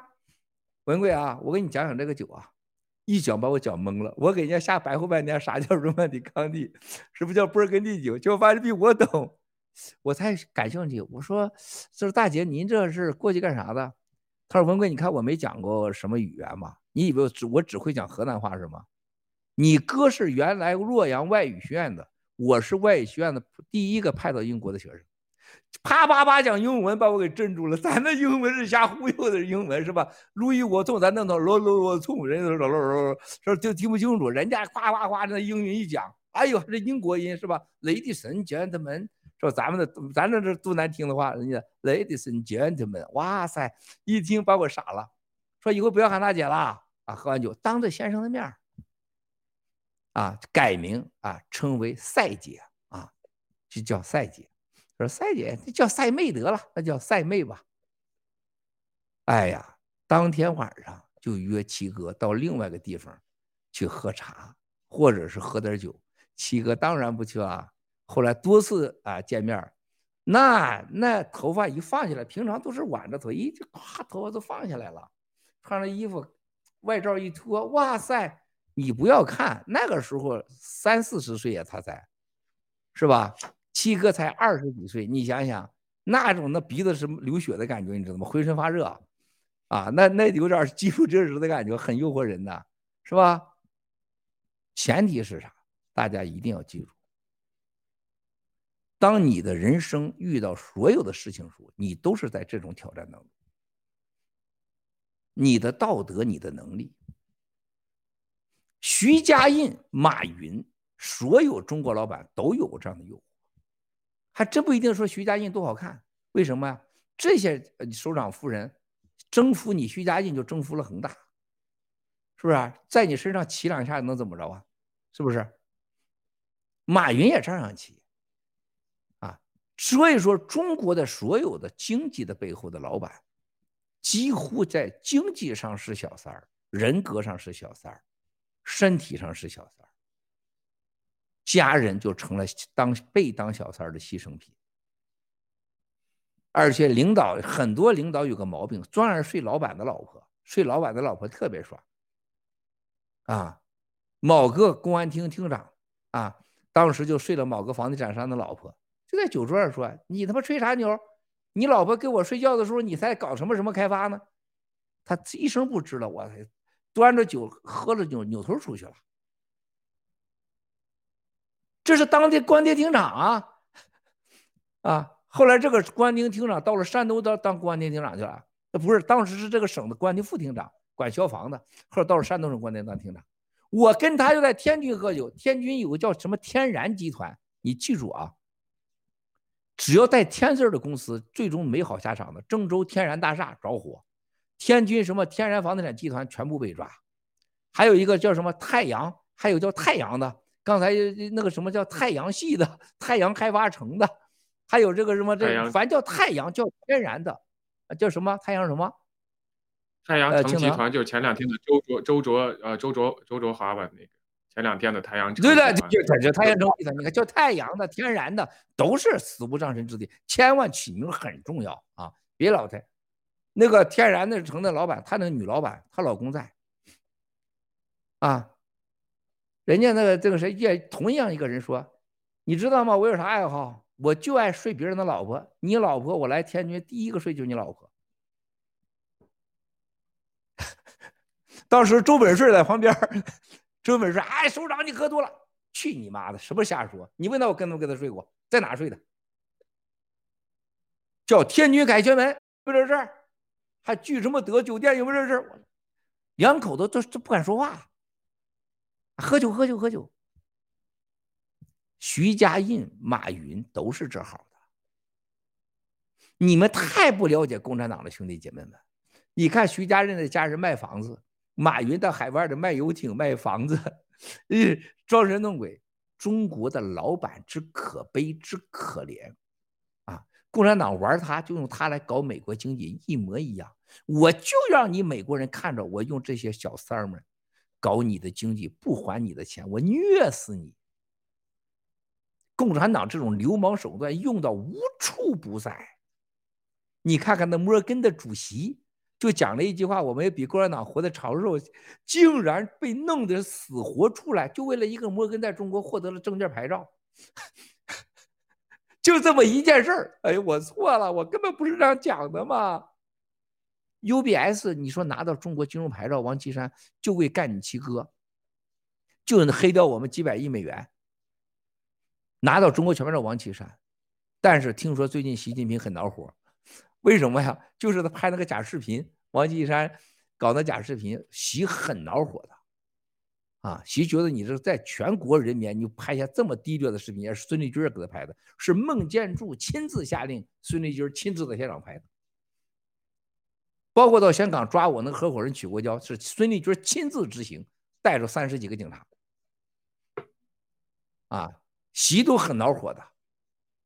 所以说现在你看习看到王岐山拍那个海南的视频做那些事儿啊，这就是他一贯手法。但是现在共产党更清楚的知道，华尔街这人跟王岐山都是很亲的，所有这90%的人 UBS 这银行的钱都是通王岐山去的。习就要用这些地产商把你这所有的王岐山、华尔街所有的跟他有勾兑上过床的，通通把你干掉。王岐山反正老子也跟他们没上过床，是吧？就像在那些桌上，领导是我没跟这老板的媳妇睡过觉，我才不在乎呢。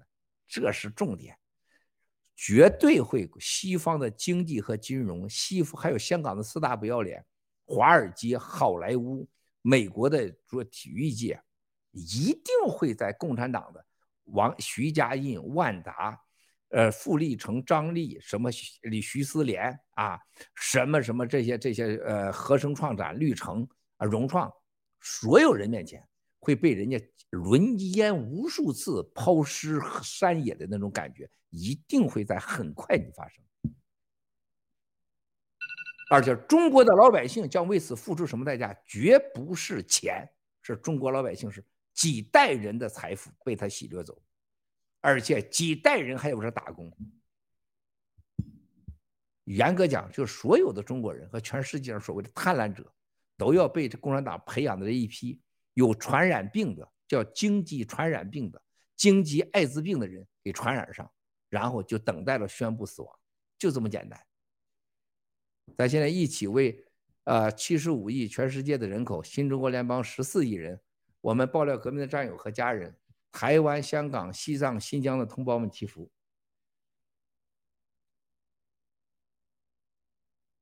这讲的鼻涕把泪把的呀。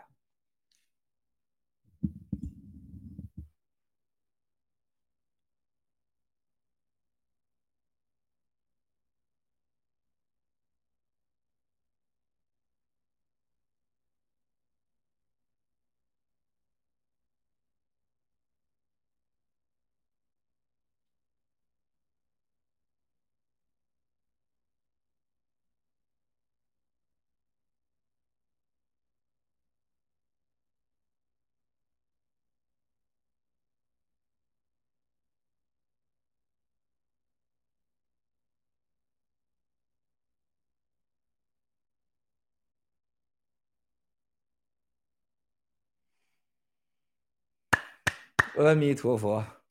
好，还有啥问题？咱们还有19分钟啊。好的，那是这样子，我先请嘉宾看看有没有问题。从文峰开始吧。还是我先来吧。那个七哥，我们在那个现在看来，中共啊，他征兵也难，人口也在下降，同时他现在开始就是催生这个甚至第3胎的政策，3胎政策都出来了，但是他在就是培养韭菜的同时，还有一个很矛盾的地方，就是他同时又在给这些5岁以上的孩子要打疫苗。就是说，他又要培养韭菜，同时他又在毒这些韭菜，这个到底是什么操作啊？这个我觉得，大家千万不要这个螺旋性思维啊！螺旋性思维就你顺着这个螺旋的这个螺旋往上走，这螺旋性思维是不对的。我们要逆向思维。你真以为共产党以为很多人以为打了疫苗会出事吗？真很多人以为打疫苗不会出事。他真不现在就想打疫苗，他反正他自己不会打，他自己孩子也不会打，他也不认为打了疫苗就一定死。这个再一个地方利益的驱动啊，他就是打疫苗弄钱嘛，所以说这个在钱面前，他就把他那个怀疑就忽视掉了。再一个自己的一个村长都不会给自己孩子打啊，结果打多老百姓，嫌迷心窍。还有一个大家要记住啊。国内打假疫苗可是全世界最高的，疫苗有假的，打也有假的啊，奶也是假的。但是很惨的是学校是宽照学校打，很多孩子就被打了。而且中国人的父母啊，对孩子的要求啊，比要求神还高，比对自己要求严格10000倍啊，这属于望子成龙成凤，就自己做不到的事儿，父母很精神阳痿，让孩子去做到，这都是变态的。对孩子的生命和安全和快乐，中国父母以爱的名义完全忽视。很多父母就孩子打，就说我没办法嘛，孩子学校不能上学就打了。中国父母实际上是很自私的。鸡哥在提倡所有中国人永远不会忘了孝敬家庭观念的时候，我也告诉你，中国人的父母关系在前所未有的被共产党啊在给改变。就是父母也没有像历史上对孩子那么负责，孩子也没像历史上一样这么依靠和回报父母，它都是一个新的时代。所以能看出中国父母现在由于现代化生活改变，没耐心对孩子，有希望没有爱，以爱的名义给孩子不切合理想的所有的压力，所以孩子很可怜，中国孩子很可怜。那么关于他要搞这个打所谓第3胎、第4胎，那是党的共同利益的需求啊。共产党当官的真的没把这事儿给搞好，这就你知道共产党为啥能生产不出一个马桶，生产不出一个圆珠笔尖，生产不出一个有品牌的衣服和时尚。他的灵魂思想是不能独立思考的，他是不接受任何有创意性的。更重要的是，他不屏蔽了一切真相，这就是一个结果。他的孩子不打。别人孩子打没事儿，他没想过这边你又要求生3胎生4胎，你都给打死怎么办？因为没有人真正的敢确认说这个打疫苗绝对是灾难，绝对没有，绝对没有。但反正他的孩子他不打，这就共产党就杀地主推翻地主，睡地主老婆孩子，他绝不睡自己的老婆孩子，他知道那不是好事儿，那他继续杀地主，继续睡地主。就像大跃进，他把别人团队搞人民公社，把家庭跟学全苏联家庭男女分居把家庭给国家化体制化，但他绝对不能让他老婆跟他分开住。江青跟毛主席分开住吗？刘少奇跟他老婆分开住吗？是吧？都不分开住，这一模一样的道理。他是个病态的、独裁的、视人民如无物的，既让你下蛋，还不让你吃粮。他既让你生孩子，他也不想保护你孩子的安全。这就是这个魔鬼体制的根本。所以你逆向思维，你一下就明白了，它一点都不是问题。包括战友们刚才下面我看了一眼说，躺平币有没有国内的战友？这就属于战友这个思维不是逆向思维，也不是螺旋思维，叫病态思维。躺平币的第一天就是为国内的战友设计的，所有的国内战友，全世界的，只要是躺平和灭共的都有。所以这就是很可怕的。共产党把这个人的洗脑洗到这程度了，就能出来看直播，还能看那个那么长时间直播的，能问出这样的问题这就像你那么伟大的闻风而动老搞直播的人，你就以为共产党知道是病毒，他为啥给我们打？他叫生第三代什么打？这你恰恰相反，就是因为他是共产党，他既让你生，他还不在乎你生死，就因为他是共产党，他的孩子不打，让你打，死了无所谓，但你还得继续给我生这就是我当年在东北看到的村长让一个村的妇女10几个妇女给他搞破鞋，都搞成了怀孕，而且都去打胎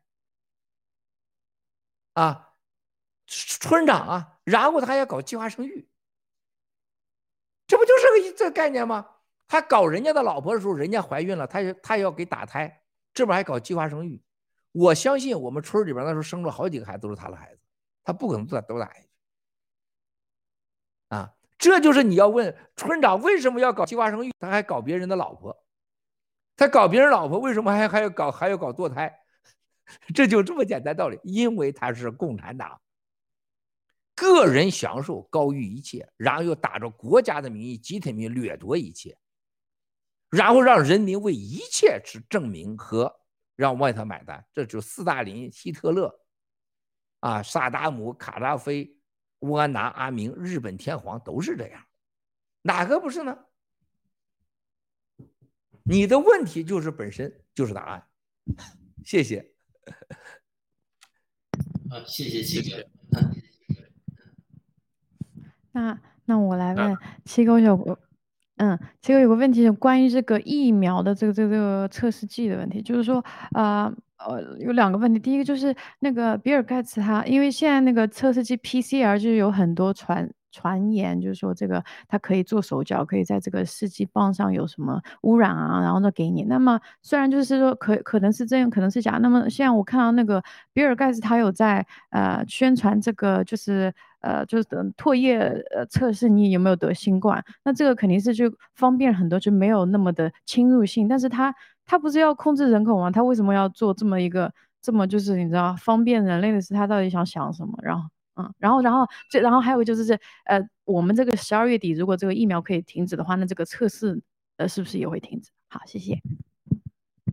谢谢娜娜酱，这脑子里边有很多外星人还有鬼的故事还有 Q 思想严重侵犯娜娜酱信息率，这是娜娜酱一定要改的这些东西你太相信了，就是超出常规的有一些东西它是一定不正常的，这就叫一定要保持逻辑思维就像那个很多过去战友，你看咱们这爆料革命走到今天，从第一天的什么给我出主意的，怎么灭共的，说怎么教我打牌的，怎么让我搞经济的，怎么和外国，你看那些神经病他都是，而且一讲都是那个天大地大鬼神的还有这法那法的一堆的是吧？这教那教的，他都是精神不正常的，没有基本的执行力，基本的逻辑思维，不存在任何逆向思维，也不存在螺旋式的思维，绝不存在所以你要有，首先测试棒这个问题是胡扯的，已经所有的病毒它都有时效性，在暴露下很快就会消失。棉棒里边测试棒里边装进病毒，打开那一刻起，首先感染人他就不是一个被测试的，首先他就是一个打开那个人。如果这个测试棒里有病毒这个技术能发生的话，基本上它就不用放毒了，它就不用放毒了，它有更高的技术让你定向放毒了，那就不存在，它也没必要。那如果是疫苗呢？那疫苗呢？它就通过疫苗里边是有疫苗里边那个测试棒里有那个疫苗，疫苗的本身就是毒，疫苗的本身就是毒，它用的材料就是乙烷莫西烷，还有乙烷末，它这些东西它本身就是有害的。然后刺突蛋白还有mRNA 这些都是有毒的，这是对人类基因改变的是一种科学事实的一种尝试，危险的危险的。所以说根本不存在他给你在棉球上测试放毒，疫苗就是它最重要的毒。疫苗是对人类基因改变包括蛋白整个的人生的次序的改变，就像电脑改程序一样，这是很可怕的。而且这是它有一个它的标准叫优胜劣汰，谁为胜谁为汰，老年该死，其他民族该死这是很可怕的，这叫种族大屠杀。他不用这个棉球的问题，再个下一步做测试，任何情况下只要你打疫苗，你想想疫苗怎么可能在2020年4月份6月份就出来疫苗了？你6、7月份怎么这基本的你都不知道病毒哪来的，病毒的病序表那是什么呢？好，我不知道毒哪来的，我就在你的身体建上无数个这个长城防导系统、防导弹系统。就是防导弹系统现在的控制系统不管用，到处乱射乱杀，把你自己给灭掉了。敌人没来，结果是敌人是一个完全可能是只有0.0001叫你死亡的这个基因这种病毒，结果你给自己带来了个1000-10000的一种自防式的mRNA 的内部的防御系统，而且是乱操作。所以说它不存在任何这个棉球，根本不存在。所有这场病毒的根本，记住，一定是疫苗灾难大于病毒灾难。这是当时咱们的欧洲科学家和内部的这个情报人员说，文贵记住，对人类造成危害的不是病毒，病毒没有任何了不起的，绝对是这场疫苗灾难。七哥在2020年2月8号就说了，疫苗灾难，疫苗次生灾害，疫苗的真正的大杀掠，这才是目的，所以不存在任何中间的问题放毒的目的是为了疫苗，记住娜娜酱，千万记住你老直播，你的好多帅哥都看你直播，你千万别误导了。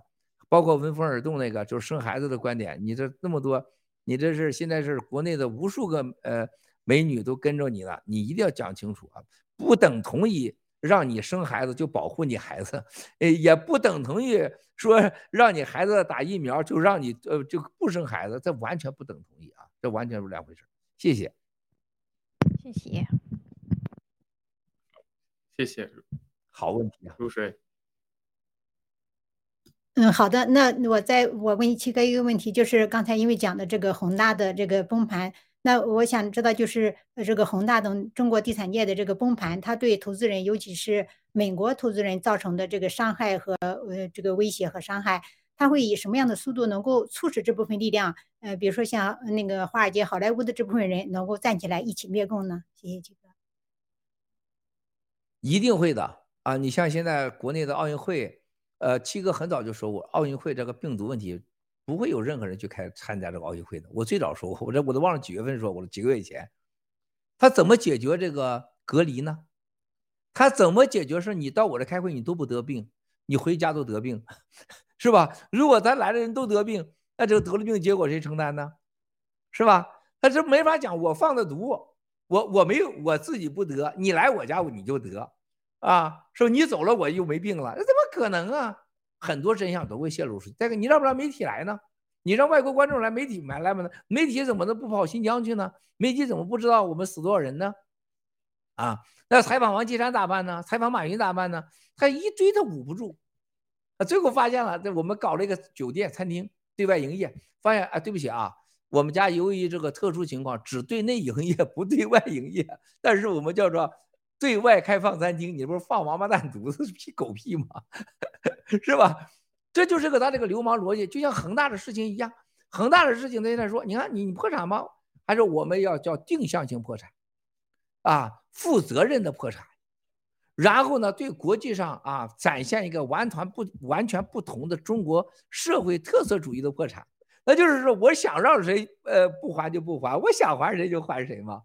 那你说不还的人恨不恨他？一定恨他。好莱坞、华尔街一定跟他斗，那肯定这结局。然后这个折腾来折腾去，就是从塔西佗陷阱到经济塔西佗，他就完蛋了。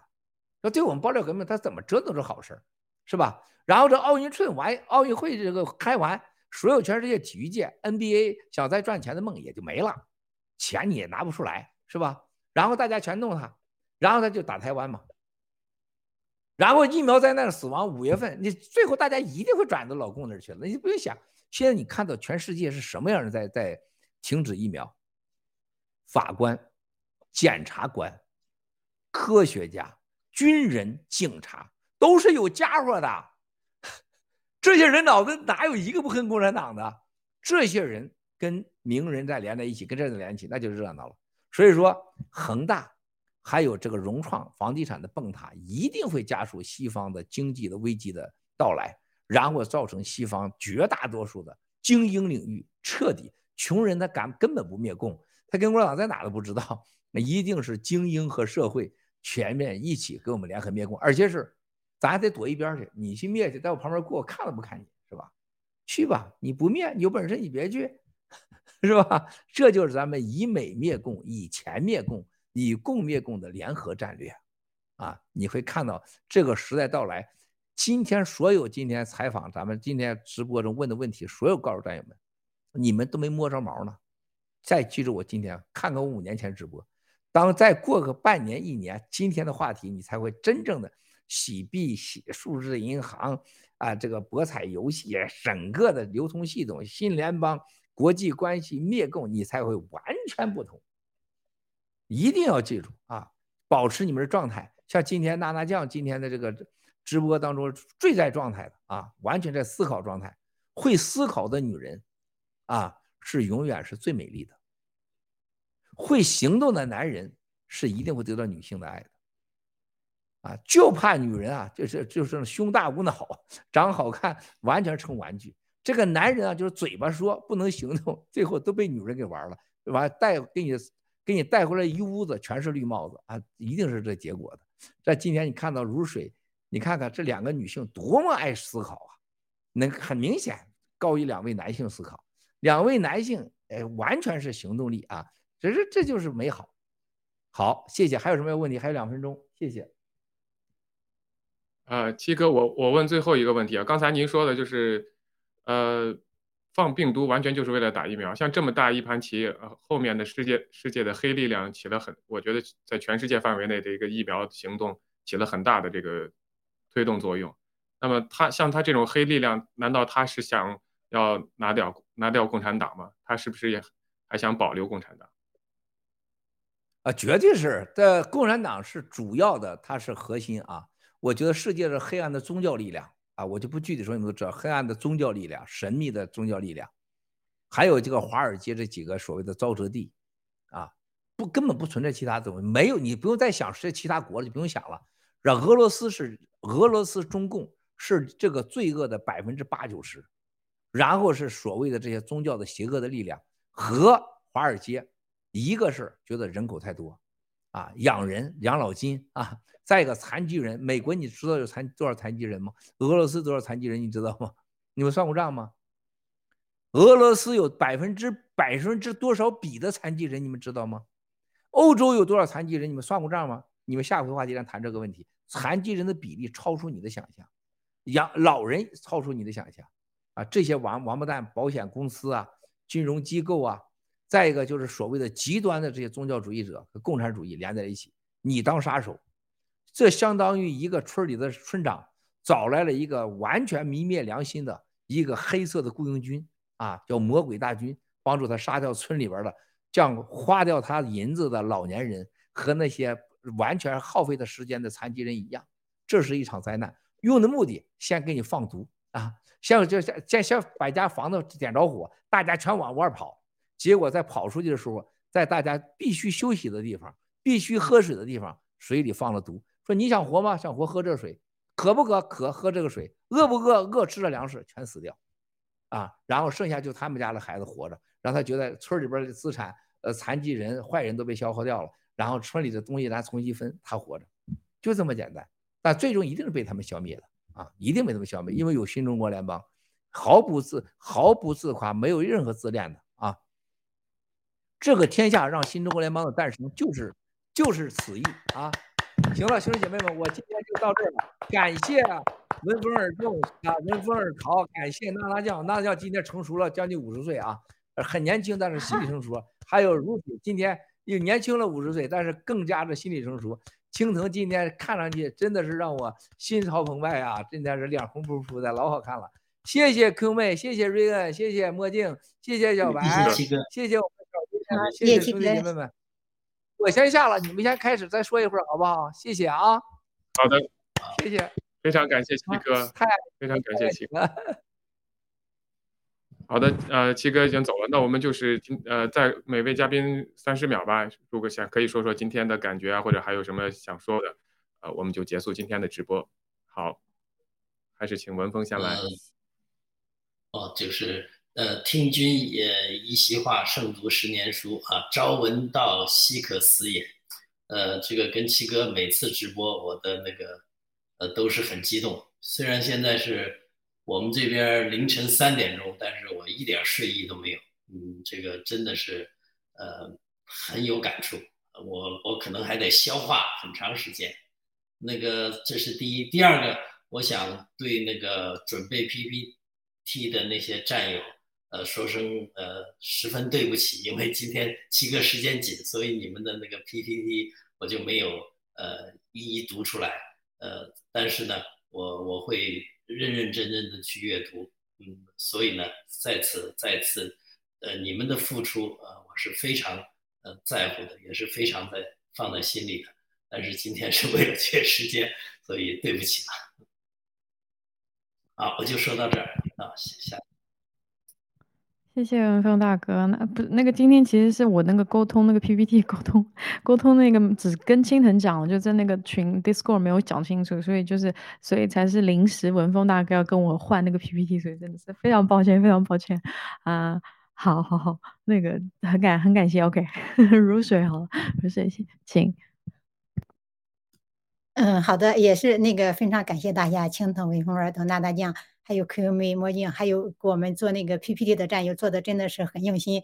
我知道做 PPT 是特别辛苦，你看有时候一个页面都要做很长时间，因为我以前也做，有时搞了一整天也做不出来一个就是比较满意的 PPT 出来，所以他们在幕后真的是非常非常辛苦的。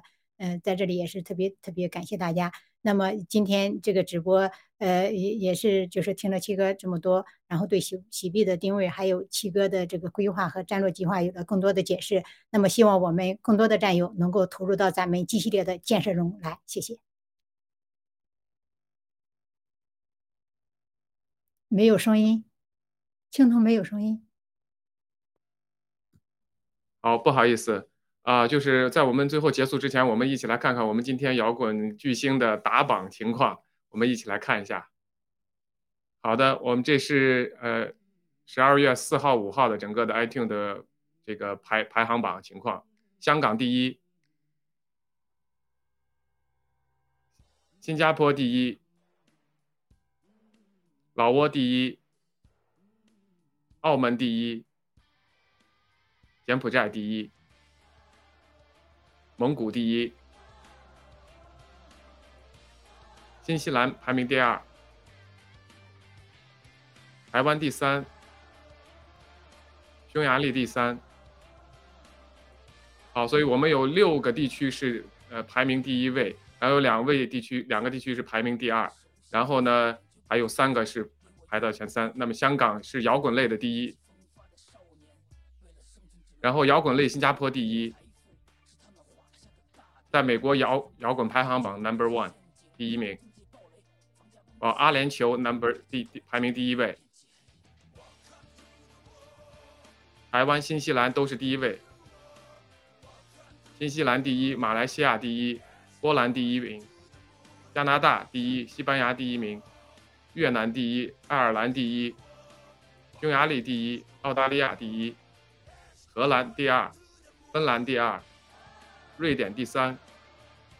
总共有14个排名第一，整个摇滚排行榜有2个是排名第2。好的，这就是我们今天的整个的打板情况。这是嘻哈说唱的排名是在香港第一，新加坡第一，台湾第一，马来西亚第一，新西兰第一，匈牙利第1名，芬兰第一，美国第2，澳大利亚第2，加拿大第2，西班牙第2，荷兰第2，英国第3。好，总共有7个在嘻哈排行榜上7个第一，这个排名第2的有5个国家，然后剩下是英国排名这个第3。好的，这就是今天所有的这个排行榜的情况。我们真的是非常感谢，今天也非常感谢文贵先生，因为他每周3次的几个小时的大直播，真的是用心用力的跟我们一起来分享。我们也非常感恩有七哥有爆料革命跟我们在一起。好的，那非常感谢今天所有的嘉宾和所有的观众，也感谢所有幕后的工作人员和所有制作 PPT 的战友们。好，那我们今天就结束今天的直播。好，下次再见。好，谢谢大家，谢谢，谢谢亲人。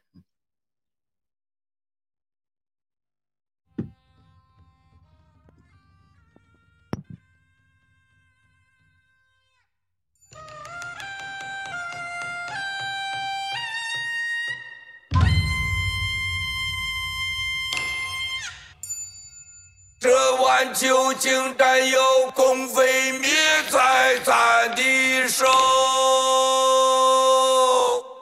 好酒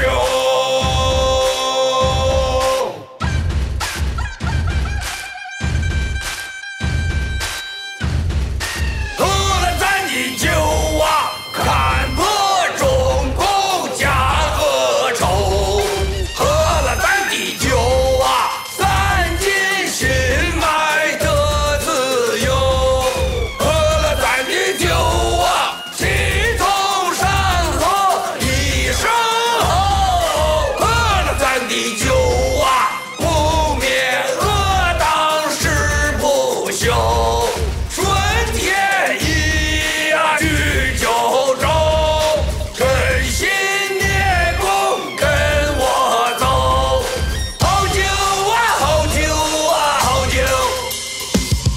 70年前共匪传的权力，如今依旧肆虐在中华大地，他管天管地管空气，中间还管着你的生殖器。